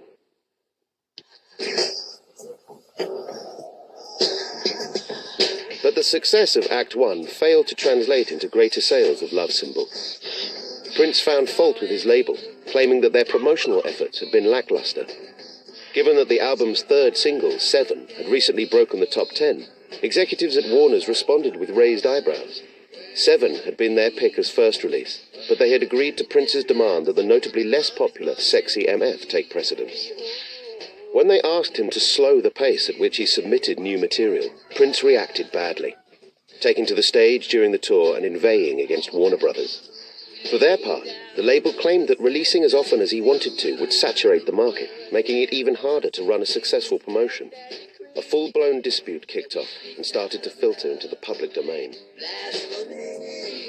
That's their fault. That's not our fault. I mean, if their machine can't keep up with us, what are we supposed to do? What's he supposed to do? He got to get his music out. I mean, within reason, if the material is good, it should be marketed. It should be put out. They should do videos for it. They should be able to go on tour, and they should be able to have support and, do the things that they're supposed to do and have a successful record.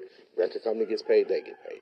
Well, the situation with Warner Brothers, with his audience as we were on tour, I think Prince was just trying to let them in to his world to a certain degree, to let them know what he was going through.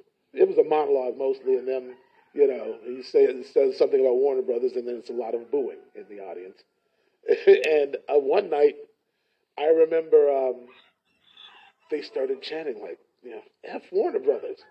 And Prince just kind of turned around with the mic, and he was kind of cracking up and looking at us like, you hear this? He'd just get on stage and berate his record label for more or less not letting him do what he wanted, which kind of also, having just signed what he was proclaiming was a $100 million deal, didn't really chime with, the poor artist who had been held back by his record label because he'd just boasted having this great deal where his record label were giving him everything he wanted. Things were complicated at Warner Brothers at the time. There was a very big, I called it the Civil War happening. I worked at two different Warner labels during those years. There was a lot of battling going on at the top. His deal was seen as unfair or overly generous by a lot of the other artists there. And again, it comes back to ownership for him. I don't think he was ever able to accept the fact he didn't own his music. He didn't feel as loved by the label anymore, which is strange because it was the same people he had been dealing with initially anyway for his entire career. And once those people were gone, once Mo Austin and Lenny Waronker stepped away and had to answer to new bosses themselves, things went from bad to worse. And he started submitting albums that were not only uncommercial, I would say in moments they were kind of unlistenable, and he was clearly not bringing his A-list material to them, and he started putting out albums so quickly that in order to get out of his contract, that I think they may have even threatened legal action because he was just putting out trying to put out an album every 6 months. With the parties at an impasse, the argument quickly turned bitter. In the summer of '93, Prince presented Warner's with a new Power Generation album, Gold Nigger. Side projects and collaborations with both protégés and other artists had been a long-standing feature of Prince's work, enabling him to make musical excursions and explore artistic concepts without the expectations attached to his core brand. But when Gold Nigger unexpectedly landed at the label, they dug in their heels and flatly refused to release it. Prince was dismayed. He responded by pressing up the album himself, distributing through a telephone order service and merchandise stores at his shows. This foray into independence in turn provoked the ire of Warner Brothers, who dimly viewed it as a naked breach of contract. By this point, they wanted to release a best of, sort of consolidate his career a little bit, make sure they made a lot of money out of this, all of the Prince hits album sort of thing. And Prince just kept bringing them new albums and new material, and he had another side project album, Gold Nigger, which was his new Power Generation album, fronted by Tony M, the terrible rapper. This was never going to sell, but Prince wanted Warner to release it. He had success with The Time, he had success with Sheila E. and all these other side projects of the 80s. But by the early 90s, the quality of work wasn't there. And so if Prince's own work isn't selling as well, they certainly weren't interested in releasing a side project that had no hope of selling at all. Back to the scene. Basement's packed, but if you at the front door, breaking backs. That's security, ensuring the best possible time for you and me. Yeah, the party's jumping, everybody's bumping to Rock Creek Park when Bonus Girl got silly. Jumped on my chandelier and got busy. Yeah. They didn't believe in it. They didn't see the vision, you know. I think the idea behind the Gold Digger record was to put out an organic rap / soul record, you know, with real instruments, and also was a showcase for Tony M to do his thing. You know, it's very much in the tradition of like blaxploitation films, in a lot of it. You know, I think that we had like a deuce and a quarter on the front of the record. Like we were in California, you know, posing all thuggish, ruggish, you know, looking like we were, you know, some kind of gang. But it was kind of just a throwback thing. We had worked on these tracks, and Prince had been driving around listening to it. He was just like, I really like this. You know, let's put it out. Those albums were fun to do because we could step out of the box and we could do a totally different sound from what Prince was doing. You know, but there were still elements of that sound that still tied it all together. And I think at that time, that sound for me was some of the funnest stuff we ever did. I thought it was funky. Yeah, and, you know, it's, you know, these things happen, you know, and you just have to move on to the next thing, you know. And that was heartbreaking, you know, but you move on. That Prince biopic. Warner's granted him leave to do so. And on February the 14th, 1994, The Most Beautiful Girl in the World was issued globally, with distribution support from the small independent label Belmont. The litmus test was The Most Beautiful Girl in the World. Put the one single out, got the money behind it, the promotion, maxi single, you know, we did the whole world on that song. With The Most Beautiful Girl in the World, they finally kind of gave him a chance to do that. I think they were fed up of the nagging, and I kind of think that they wanted it to fail.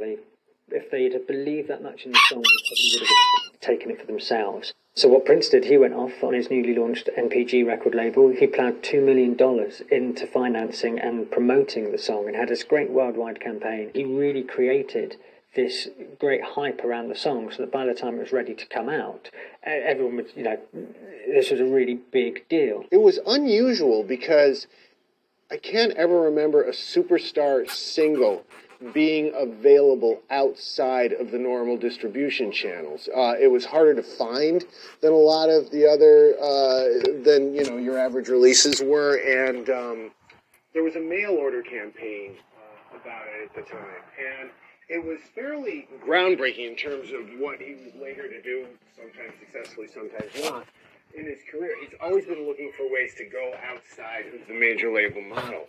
All of this stuff that happens in the 90s, you look back on it and you think, pioneer. This guy is a pioneer. At the time, what Warner's was betting was, you want to release your music yourself? You think you know better than we do? And, by the way, there had been arguments between them about what to put out as singles before this, and generally Warner's was correct and Prince was not. And so what Warner's is saying is, you want to do this yourself? Go right ahead. It's going to cost you a lot of money. You'll see. You need us. You don't really understand radio promotion. Costs a lot of money. You'll see. You need us. As it turned out, he has a hit with a big, soppy ballad.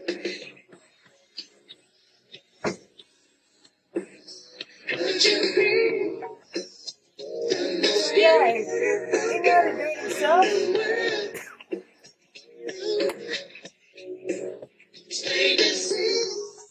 One of my least favorite songs by Love Symbol.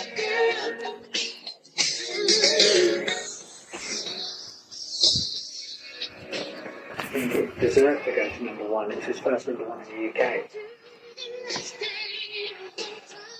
He proved, at least to himself, that he could still make hits, and it also allowed him, certainly it also convinced him to believe that he had sound business sense, that he could do this on his own. And I think Warner Brothers letting him do it in a way slightly backfired on them, because it kind of gave Prince all the ammunition he needed to be able to say, I can do this on my own now.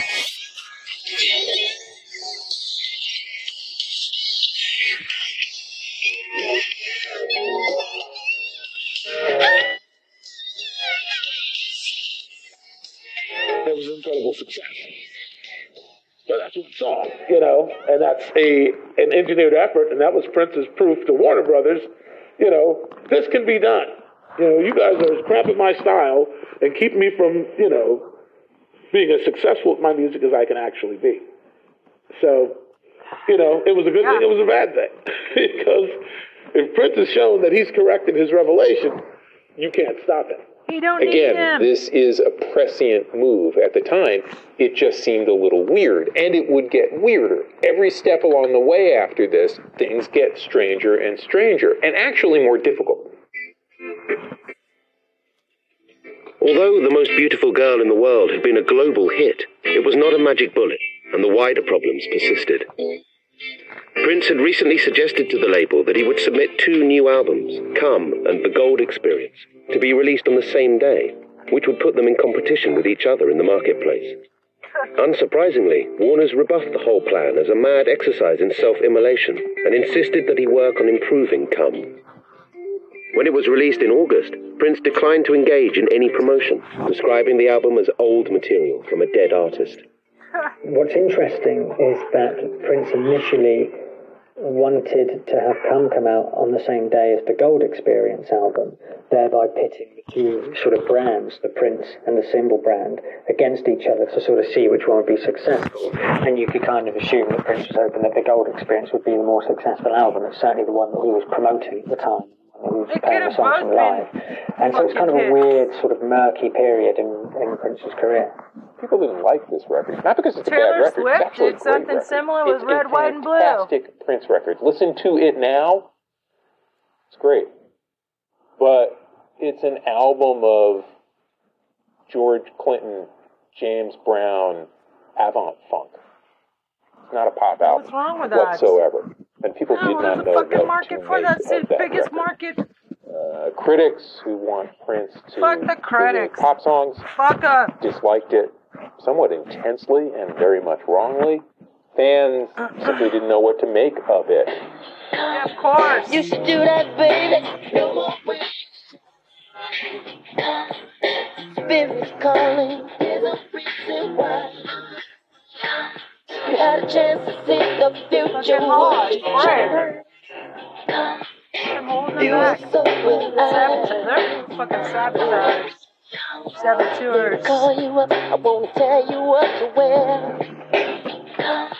Don't be surprised. Dude, any artists out there? Fuck the critics. Fuck the music industry. It's dead anyway.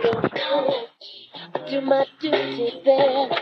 Music It's industry a funny is record. dead. It's a very odd, it's a very muddled album, and it's certainly one of the more interesting of his 90s, though. I wouldn't say it's an out-and-out classic. It's bookended by these kind of nonsense songs, Title Track and Orgasm, and from the very titles you kind of know what's going on with them. You get a few sort of dance tracks, Loose and Pheromone, that in the context of the times didn't quite work when they came out, but sort of in retrospect they kind of dated a bit better than some of his other material has, so it's a weird little album. Listen to it now. Incredible. Holds up as good as the Black Album? Sure. Sometimes better? Absolutely. Then, just seemed like, wow, he'll do anything to get out of this record contract. The problem is that it gets caught up in the whole Warner Brothers battle, and you have Prince. By now, what he's saying is starting to overshadow the music anyway, and it very pointedly has on the artwork the birth date of Prince, 1958, and the death date of Prince on there as well, the year the album came out. And so Prince obviously sees it as a record that's kind of closing a chapter for him. Papa worked too hard. First he crucified me alive. Then he screamed a baby twice. Reviews of Come were uniformly disparaging, and sales were slow. Fuck 'em. There was speculation that Prince was deliberately releasing substandard work, that he was rushing out albums of old material in order to hurry the end of his contract.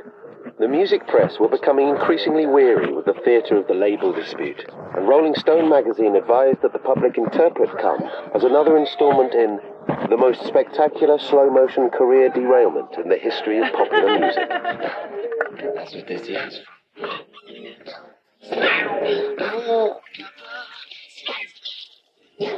Papa,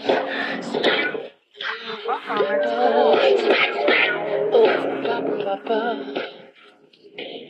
Rolling Stone assessment of Come isn't fair because it's a good record, and yet it's not inaccurate. It was another installment in a spectacular career derailment. Again, no one could see where this was going. It looked as though one of the greatest pop geniuses had renounced pop. It looked as though the person who had signed the biggest label deal in history had renounced his label. All of this didn't quite make sense.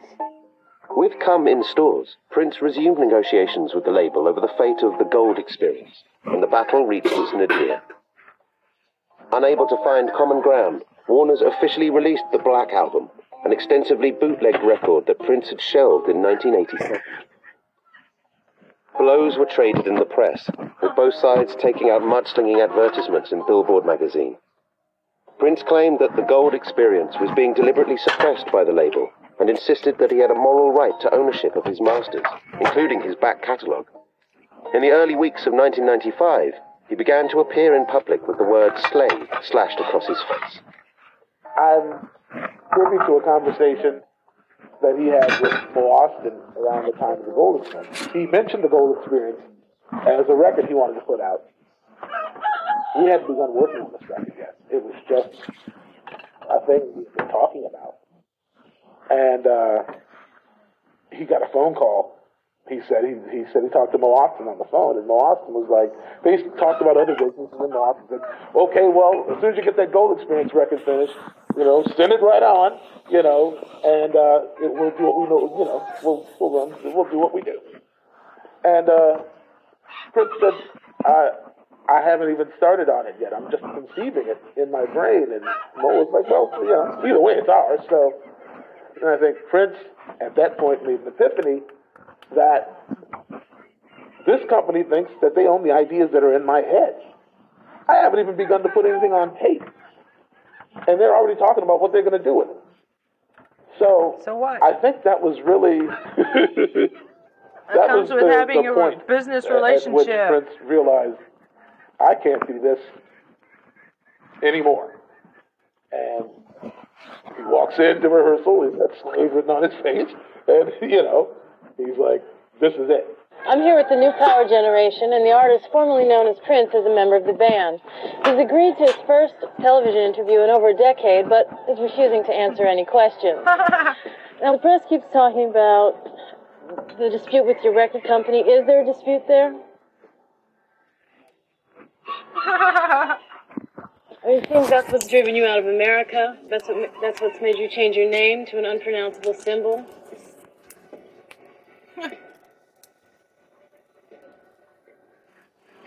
He changed his name because his spirit told him to.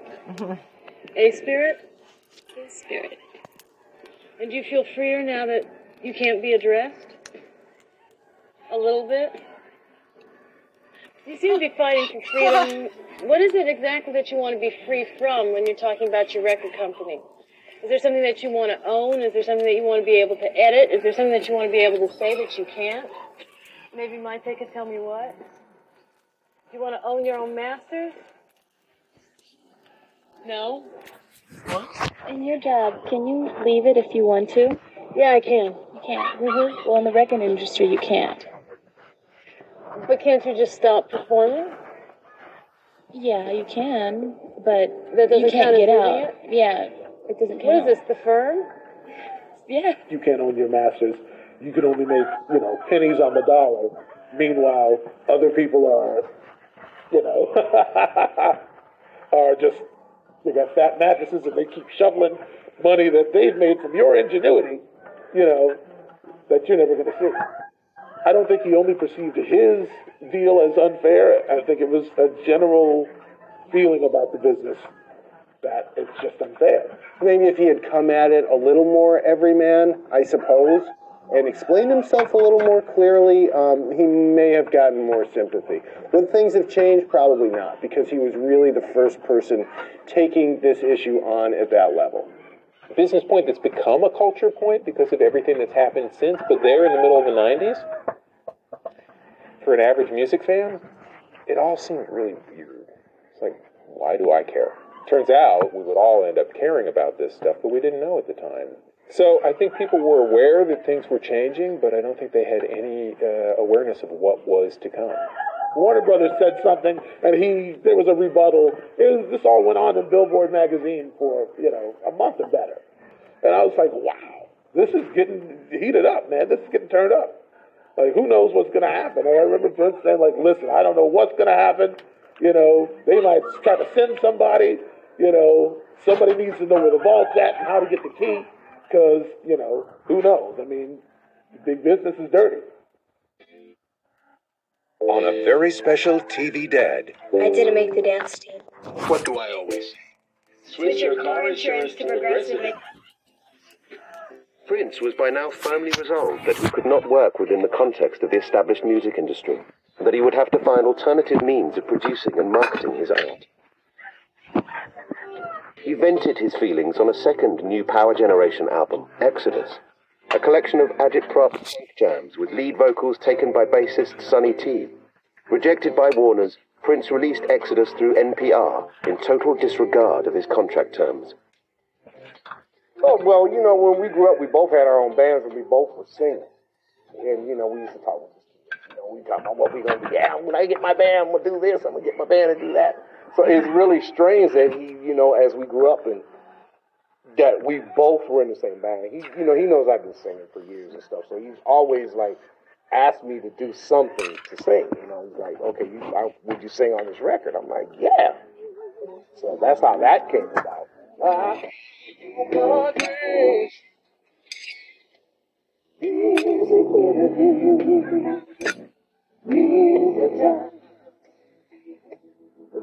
Keep your secrets.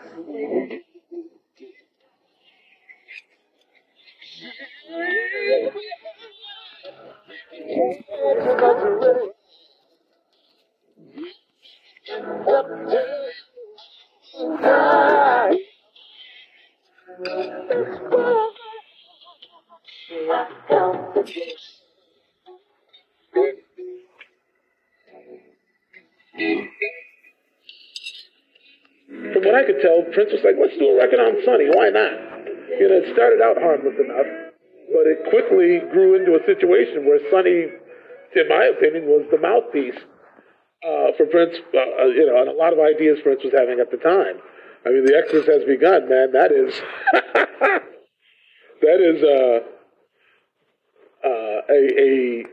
a verbal beatdown, if I remember correctly. I haven't listened to it in years, but I remember the first time hearing it after Prince put his vocals on and everything came together. I was like, wow. He has managed to channel his anger into a very specific phrases, and the syntax was so creative and spot on. It's whoever it was directed at specifically should have been really ashamed of themselves. You've just accessed the beautiful experience. Welcome to the dawn.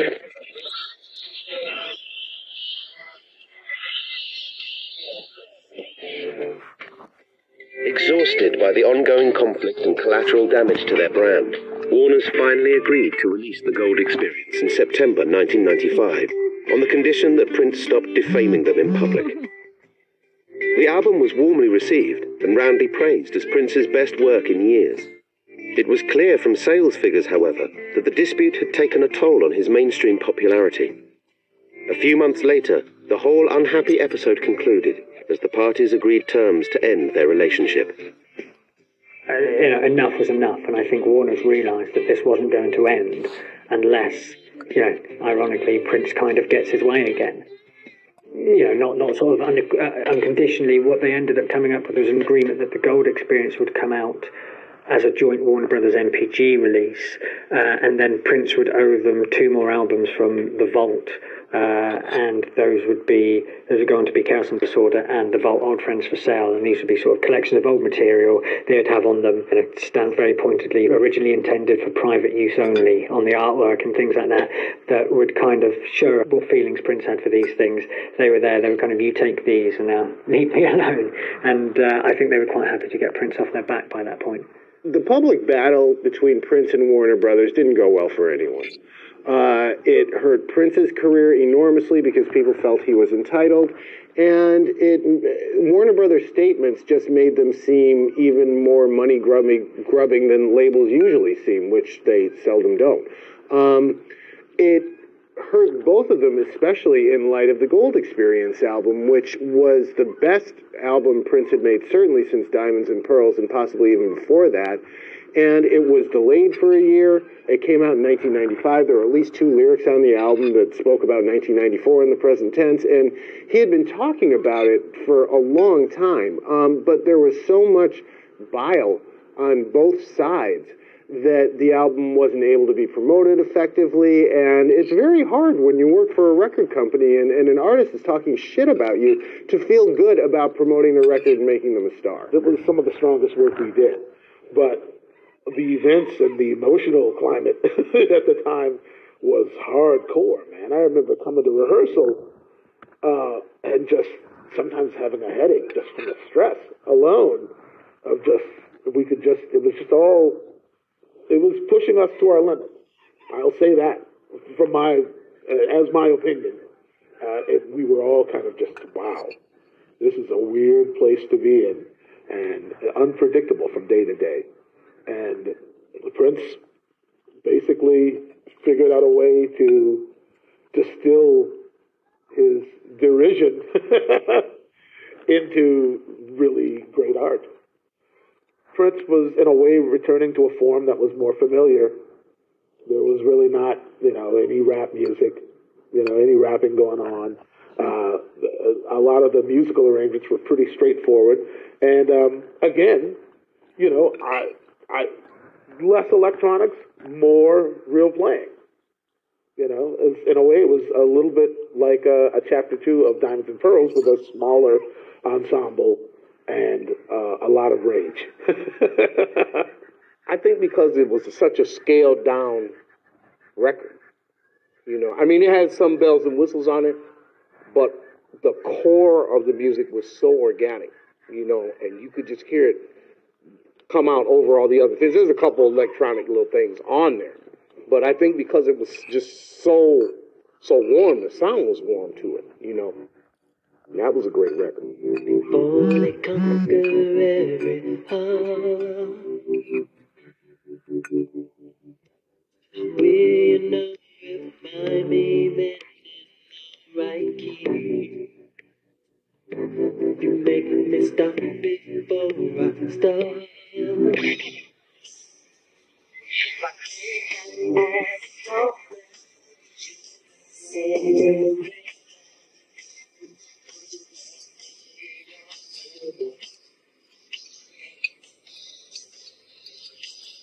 Yeah.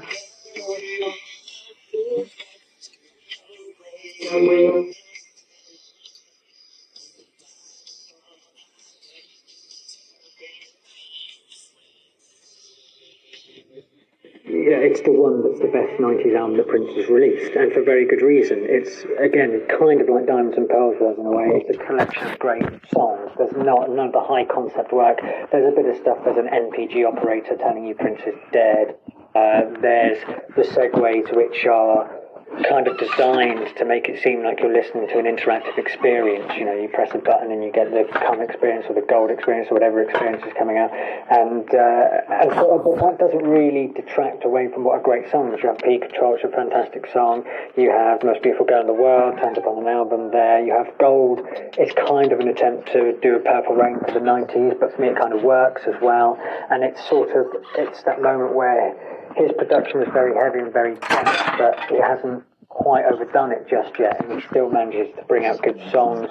Things like the NPG operator and downloading experiences, we just began to see a future, a time when things were more interactive, and I think, in a way, it's a metaphor for just removing the large corporation and being a more direct, source for your audience.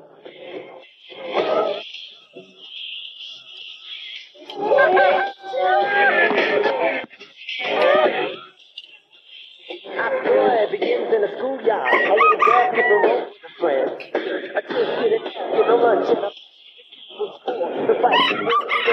day over this hoodie. She got beat for some clothes and a rep.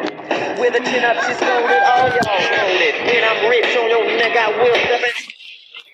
Ready. The college, the master degree. She hired the helpers that jumped out and made everyone of them for free. No. So, what if my sister's attractive? They just mama didn't tell me when she told me you need pussy control. The live shows off the back of this were great as well. It's a period that's sort of been reevaluated over the years. I think at the time, a lot of people went and were disappointed that he wasn't playing the old material, but he was going on stage playing the new material because he wasn't playing any Prince material anymore. And when you listen to a lot of the live shows now, you just realise that this is an album where he's still got it and he's still staking a claim for himself in the 90s. As a freshly minted independent artist, Prince started to make conciliatory noises towards his former employers. He claimed to harbour no ill will, and that his issue had never been with Warner Brothers specifically, but with the whole edifice of music economics. He made remarks to the press that were received at the time as oblique or eccentric, telling the NME that once the internet is a reality, the music business is finished. In retrospect, however, Prince's statements were prophetic. The portents of a man who appeared into the future and perceived the digital frontier with uncommon clarity. In 1999, we'll be free and we can sell the music directly to the consumer. And we can give it away if we want. In retrospect, Prince's problem really wasn't with Warner's as much as it was the industry itself. I mean, Prince was ahead of his time. He was absolutely right.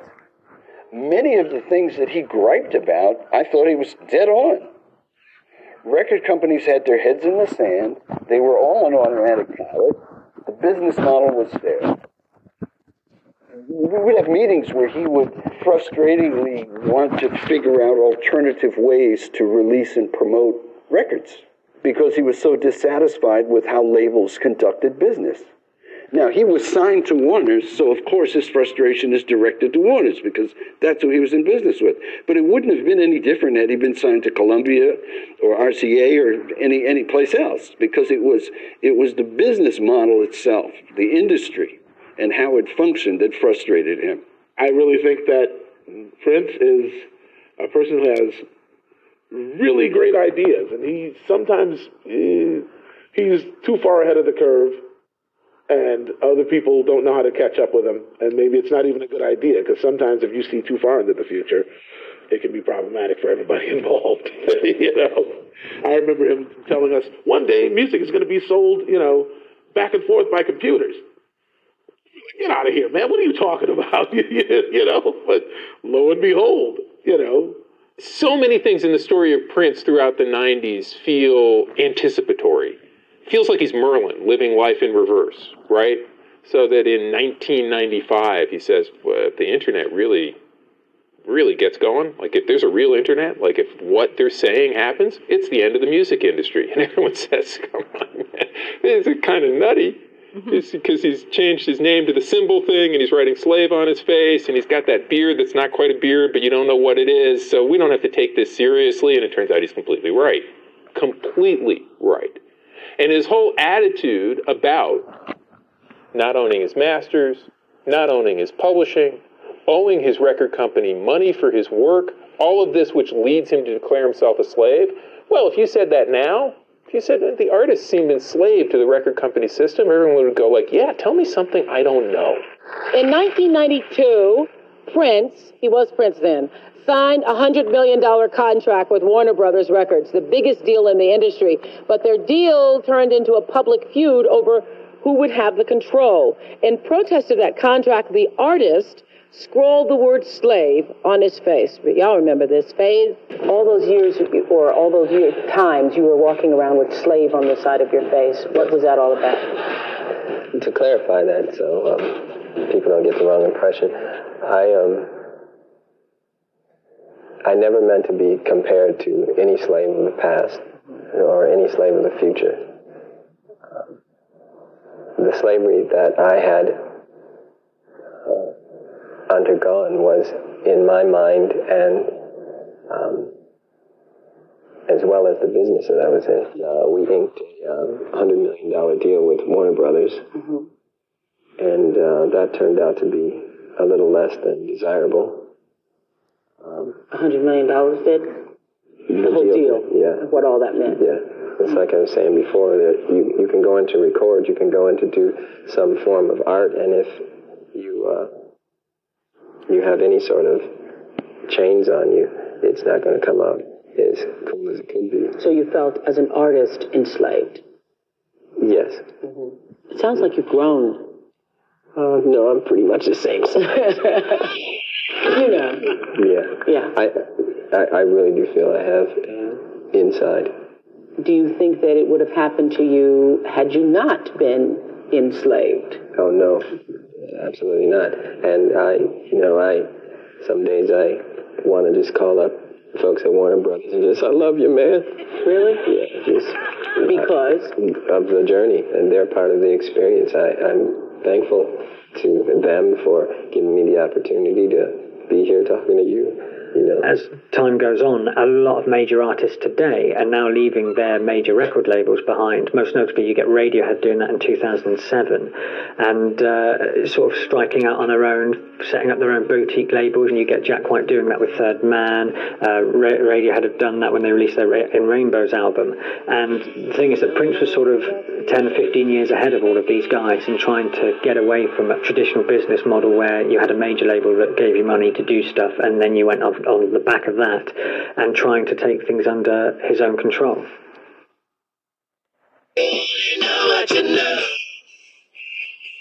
Free to record, release and conduct his affairs as he saw fit, Prince set about reorganizing his life.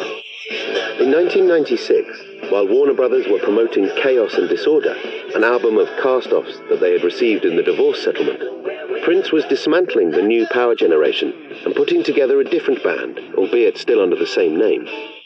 He married Maite Garcia, who subsequently fell pregnant with their first child, and relaunched his public profile, frequently granting interviews and appearing on television chat shows.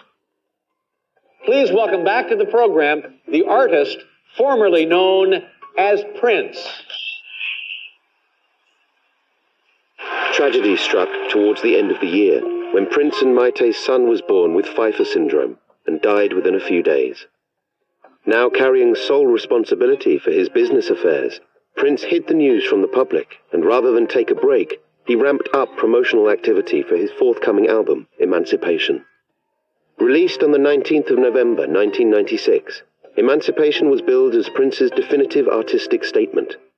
3 discs of music held back from Warner's that represented years of his strongest work. Despite an initial surge in sales, however, the record slowly drifted out of view after only a few short weeks on the chart. Emancipation. 3 hours of and liberty. From the artist formerly known as Prince.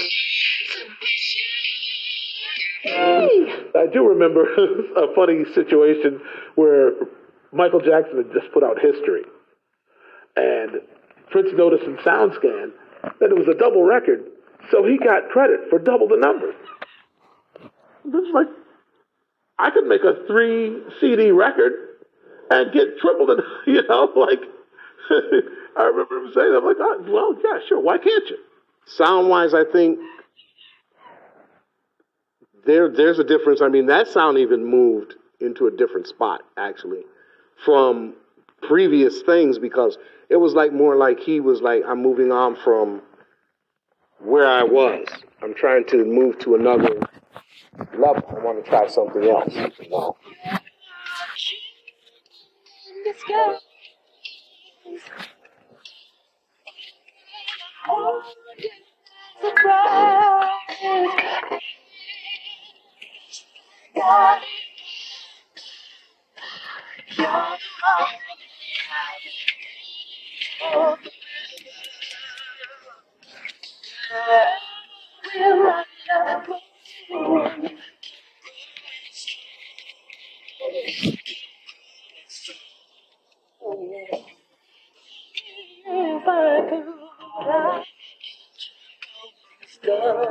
He finally gets to release this triple disc album that he's always wanted to do.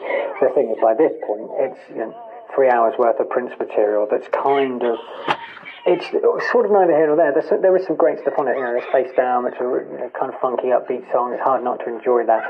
When you get to the end of the second disc, you get a great run of songs where you really feel Prince is engaged with what he's doing. He's about to become a father for the first time or for the only time, and you can really feel this coming through in the music, and that is quite an enjoyable thing to hear. But over 3 discs, you also get a lot of stuff that's just kind of Prince doing R&B at the time.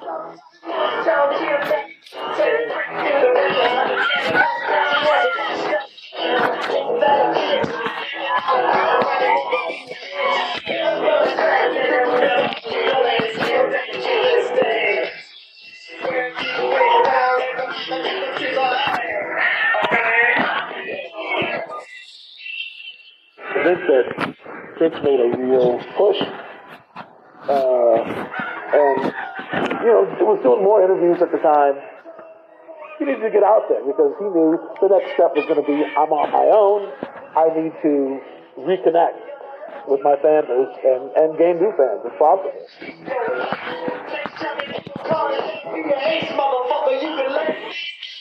That was the feeling I got from Emancipation. It was all about, okay, now there's a fear factor to being free.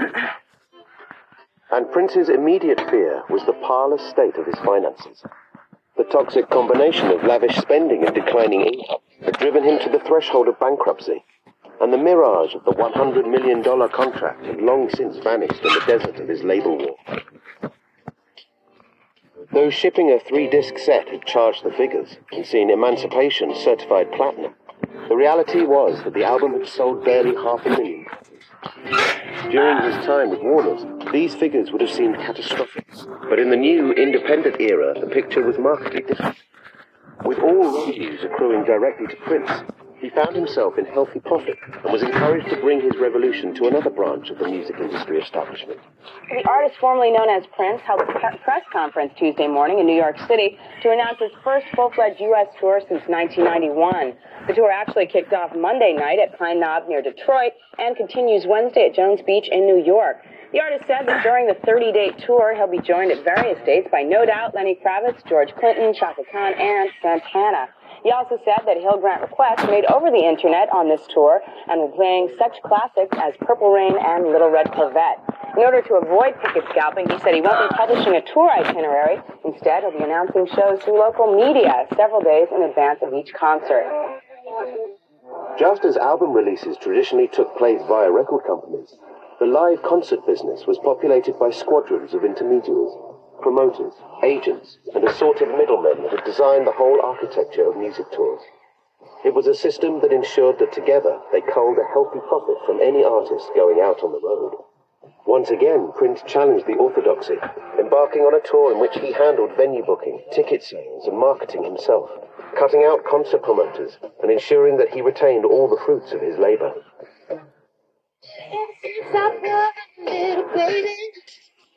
The sales for Emancipation wouldn't have really mattered to Prince too much. I mean, it would to an extent, obviously, but he didn't need to make as many sales as he would have done under his old Warner Brothers contract. I think Emancipation sold about 450,000 copies, and Prince claimed to have been $5 million in profit. And I think if you look at it, people have suggested that for him to have even broken even under his Warner Brothers contract, it would have had to have sold 500,000 copies, which is more than the album actually did. So for Prince, it's an unqualified success. He has been able to come out like the most beautiful guy in the world and release that as a single, and it hit #1, and he's proved he can do it on his own. Certainly in financial terms, Emancipation has proven to him that he can do it on his own again. And Prince was out on the road for the best part of 12 months, so he'd be selling merchandise, he'd be selling gig tickets, and as long as people were coming to the shows, which they were in droves, Prince would just be making money hand over fist over these things, especially for being on tour for such a long stretch of time. There were times when I remember the road manager and the booking agent at that time in the 90s said, okay, this is Monday. Prince wants to do a show on Thursday. A 20,000-seat arena. He just woke up and said, I want to do a show. And he's the only artist that I've ever worked with and have said, I want to do a show on Thursday, and here it is Monday at a 20,000-seat arena. And it sells. And I saw that happen many times. The touring business, like the record business, had an established traditional business model. There were certain promoters that were experienced, and legitimatized by their relationships with artists and managers, known to be dependable, efficient, and so on. And same with agents. And a network of people who were accustomed to producing tours and doing it properly and productively and profitably. And, we were very successful in tapping into that network and exploiting it properly. Prince didn't make a lot of money on his most famous tours in the 80s simply because they were production heavy, which was something he insisted on.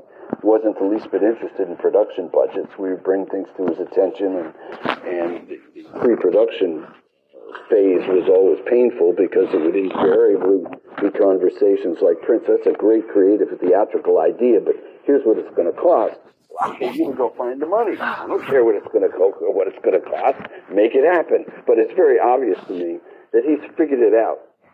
He's figured out how to have a viable theatrical production that's competitive and proper, and at the same time streamline the number of people he has on the road and what he pays for and what he doesn't pay for. And by cutting out he's not paying management commissions. He's not paying percentages to a lot of people who take percentages in the traditional tour business model. So he is touring way more profitably now than he ever did in his peak years in terms of record sales. It's remarkable, and it's a credit to his business sense because he's really, really figured out how to make a ton of money on the road without compromising the quality of his shows. And hats off. I think it's great. In running concerts independently, Prince was estimated to have netted $30 million from 1997's Jam of the Year tour alone. In just 18 months, he had rebuilt his entire fortune and had done so on his own terms. Having relaunched his career, Prince was ready to turn his mind back to the future and venture into the unknown territory of the coming cyber age. He announced that he would release Crystal Ball, a box set comprising 3 CDs of material and rarities from the vault, together with a 4th disc of new songs entitled The Truth, if he received a minimum number of advance orders through his website, loveforonanother.com, and his phone line, 1-800-NEW-FUNK. It was a bold and unprecedented venture into e-commerce, but was beset by problems that provoked consternation among fans. As a first step to realizing the ultimate goal of becoming a self-contained artistic and commercial entity, however, Prince was off and running. Prince doesn't get enough credit for what he was doing in the late 90s when Radiohead released their In Rainbows box set throughout their website in 2007. That's 10 years later, but people acted like it was the first time anyone had ever done this sort of thing. But what you get Prince doing in 97 is taking pre-orders for the Crystal Ball box set, and he became the first artist to sell an entire album online direct to his fans. The whole marketing thing, he went straight to the people who he wanted to sell it to. There was no middleman. There was no need for a record label. Prince just took it all under his own umbrella organisation, and I think that was incredibly forward-thinking. He'll have schemes, ideas that prove prescient. I'm going to take orders for my album online. I'm going to use a 1-800 number where you can call up and buy it like it's a telemarketed album, but I'm going to take orders online. Who does that?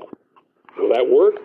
In the 90s, nobody really knows. People haven't done it before. Now, of course, it is the entire record business. But then, it's a little weird, and it doesn't quite work. It ends up that the fans who order the record have to wait longer than the fans who go to the record store to buy it. They get different packages. People aren't sure what they're buying. Now it feels like things are unraveling. And again, Prince just keeps going forward and forward and forward. Was it a feeling of him taking a lot on his shoulders? Yes, of course it is. Of course it is.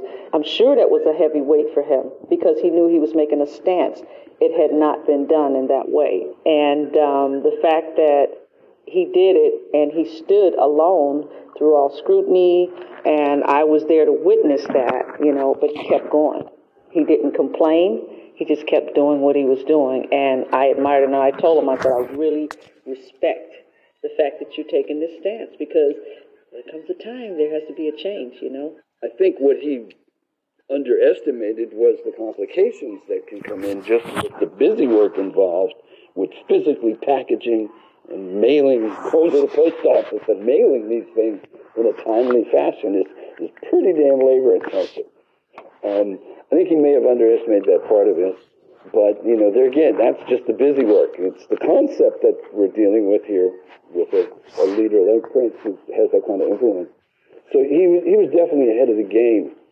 As to how much attention people were paying, I mean, I honestly think that by the late 90s, it was pretty clear to everybody who cared that, you know, what Prince saw some years earlier was coming to fruition.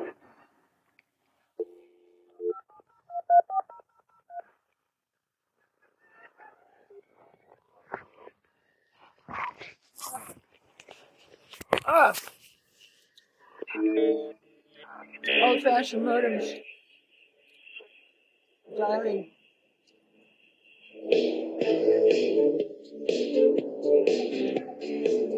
The corollary to Prince's criticisms of the record business came at the turn of the millennium, when the music industry suddenly, spectacularly, imploded.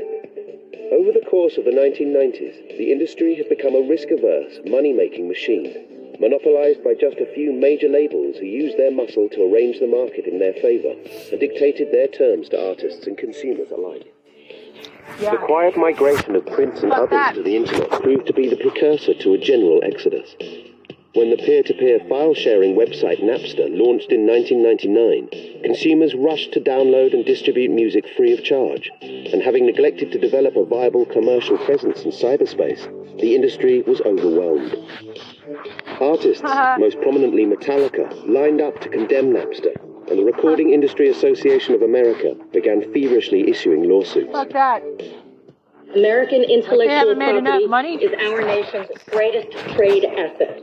We cannot stand idly by as our nation's assets are in jeopardy or dismissed by those who would use them for their own enrichment. Record companies fought tooth and nail over the issue, and the courts agreed. It's the record companies who hold the patent on cheating musicians out of money. It was rearranging deck chairs on the Titanic. Although the cumulative weight of lawsuits eventually shut down Napster, Let's take back 2024. And to get started right away, we're giving away these $100 gold bars for free. And who's that handsome guy on each bar?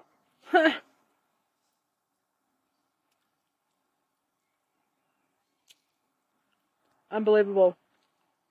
Yeah, unbelievable.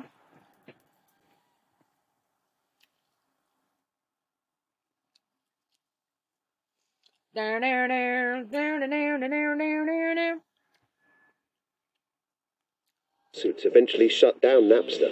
The music business faced total collapse, and artists looked to establish a new digital economy in which to commercialize their work.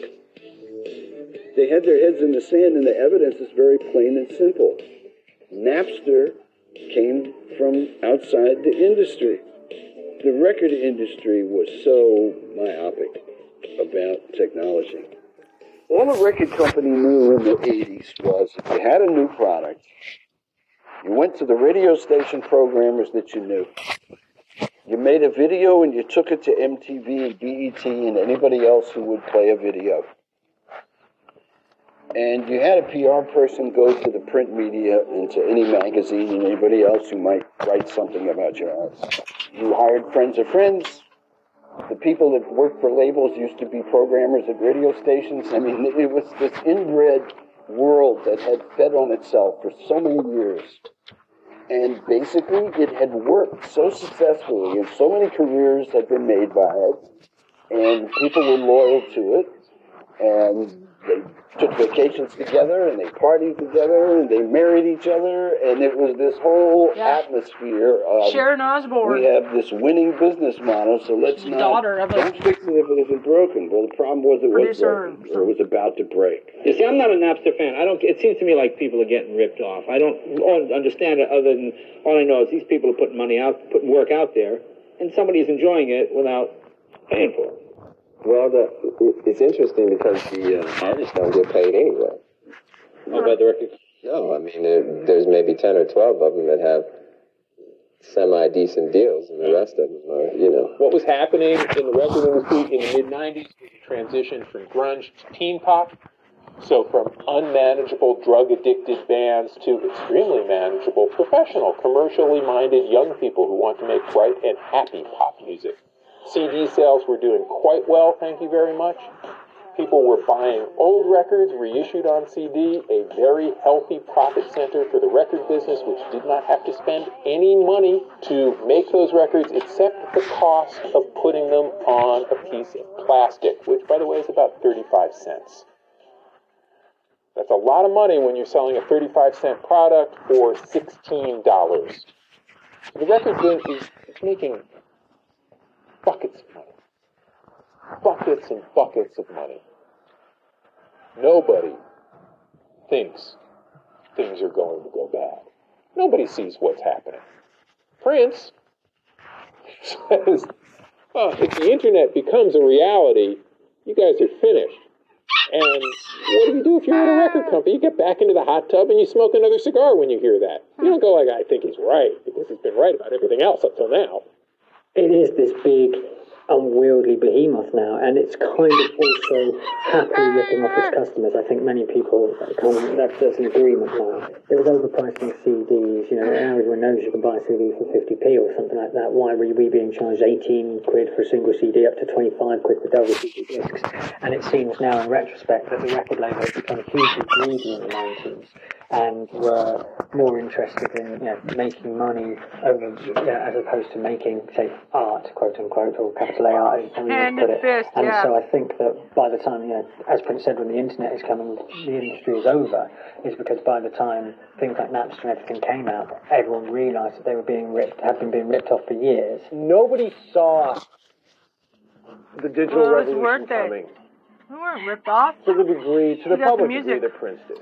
I don't think. Artists didn't. You'd hear people talking about it. There'd be various internet soothsayers going around saying what they expected could happen. But the concept of music being a digital file, the concept of music no longer being an object that you had to go to the store and buy, wasn't something that most people could grasp until Napster hit. The industry was gone. It was over. Just literally overnight. And I remember there used to be little signs of worry. Something's going to change here, but we don't know what it is. And we're not really taking the time to figure out what it is. We're just going to wait and react because what we have is too good. It's too easy. And it's working too well. So we'll just kind of wallow in it, and when the shit hits the fan, we'll react to it. Well, too late. Cross that bridge. Prince's eventual response to Napster was to embrace it, publicly stating that there was nothing to fear, and even taking the radical step of releasing a single on the platform in 2001. In the late 90s, however, he was focused on the first work of a new era. Both Emancipation and Crystal Ball included songs that were a hangover from the Warner's period. But in '98, the first big release of all new material was announced. Confusingly, New Power Soul was credited to the New Power generation, although Prince energetically promoted it as his new album. He was accompanied during the campaign for New Power Soul by both former Sly Stone bassist Larry Graham and Shaka Khan, and he encouraged the public to buy their new records, which would be issued on his MPG label in a move that recalled the original concept for Paisley Park. The great success of Warner Brothers Records, I was afforded the luxury. My dream was always to help my heroes. They come to my place and they record for free, and the rest of the money. And you're going to be touring together too, isn't that right? Now, I know you wrote "I Feel" in New Power Soul. The sound he was creating for us and himself at that time was just something that's just another part of Prince. In his head, he listens to so many different genres of music, and he respects so many artists. So it's amazing that he hasn't put out even more styles. So I looked at it as, okay, this is R&B, this is soul, this is rock, this is funk, this is, it's a lot of things together. I don't think any of us gave it any thought because we know how his mind works. A lot of times when you are at majors, they make you stay in a genre and say, this is what you're known for, this is what we're going to sell, these are markets that we have created for you. But he feels like market is universal. I hear the transition from what was his past to that time. MPG getting it on. Come on.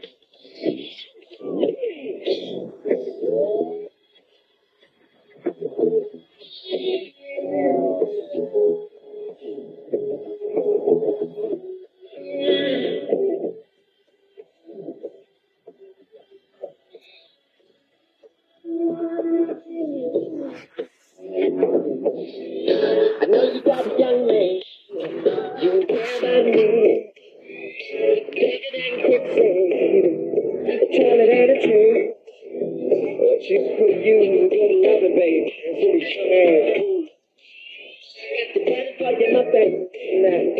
Baby, can you stay in the room?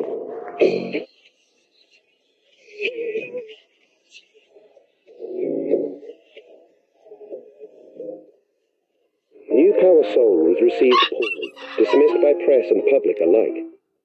While it languished in the charts, Prince took possibly the worst public relations decision of his career.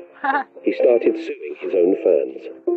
In early '99, the first installment in what would become an unfortunate trend during his years as an independent artist hit the news.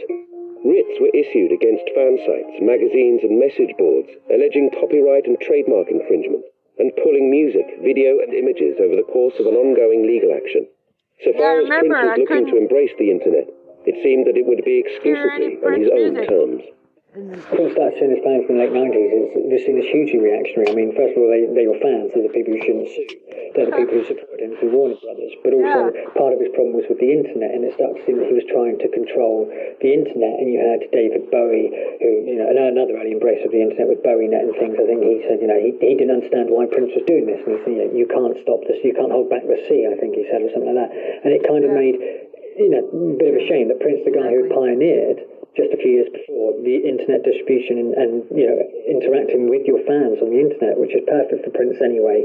He's quite a reclusive character, and it allows him to interact with his fans while remaining at a certain distance. He's pioneered all this, and then his fans might have their own websites, and he kind of wants them to shut it down. Find any on the internet. Again, it's not good PR. Prince songs until he died. When you've made a point of breaking this new ground yourself. I could say so-called fans on the internet, which is kind of a problem sometimes, because once they use the symbol, I've endorsed whatever it is that they have for sale. I think it's more than a touch hypocritical.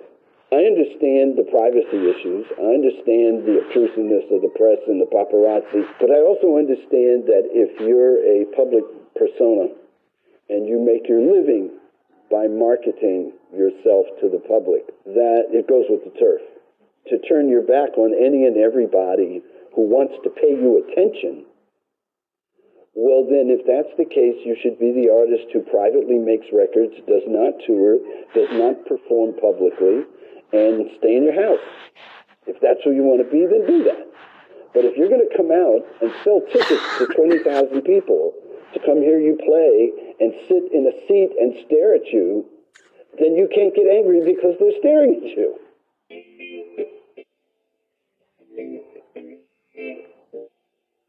As his argument with the fans rumbled towards the courts, Prince stunned the music world by announcing his return to a major record label.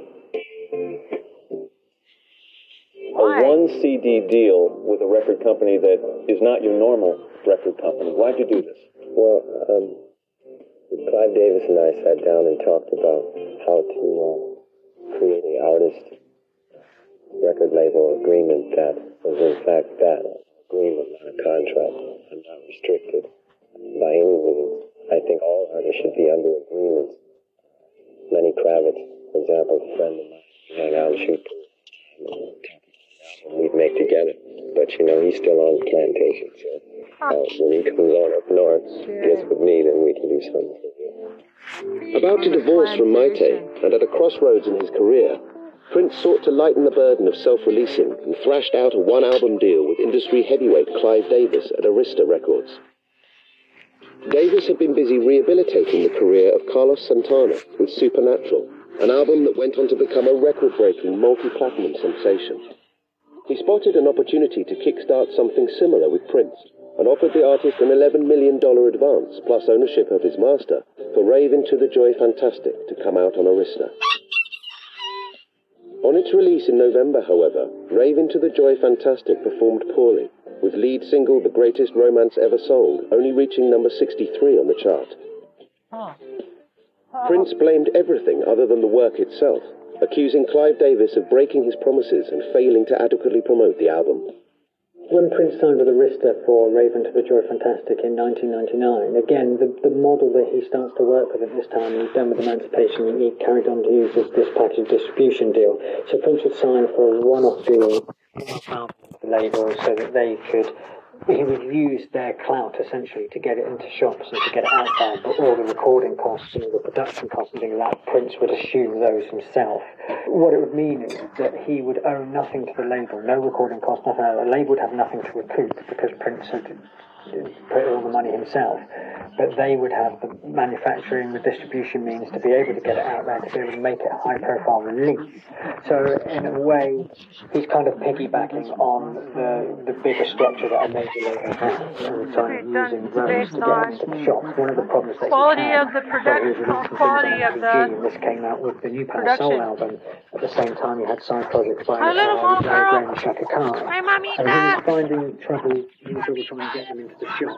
And what Arista Records wants out of this is a chance to be part of the rebirth of a great artist. They put out a Santana record, one of the biggest record in the world. But the Santana record was a very Craven commercial record where the artist listened to the record company step by step by step. Prince album is an album that Prince made and brought to a record company. If you want it, do business together. It's an album made on his own terms, his own purposes. It's not Craven commercial record. It's not.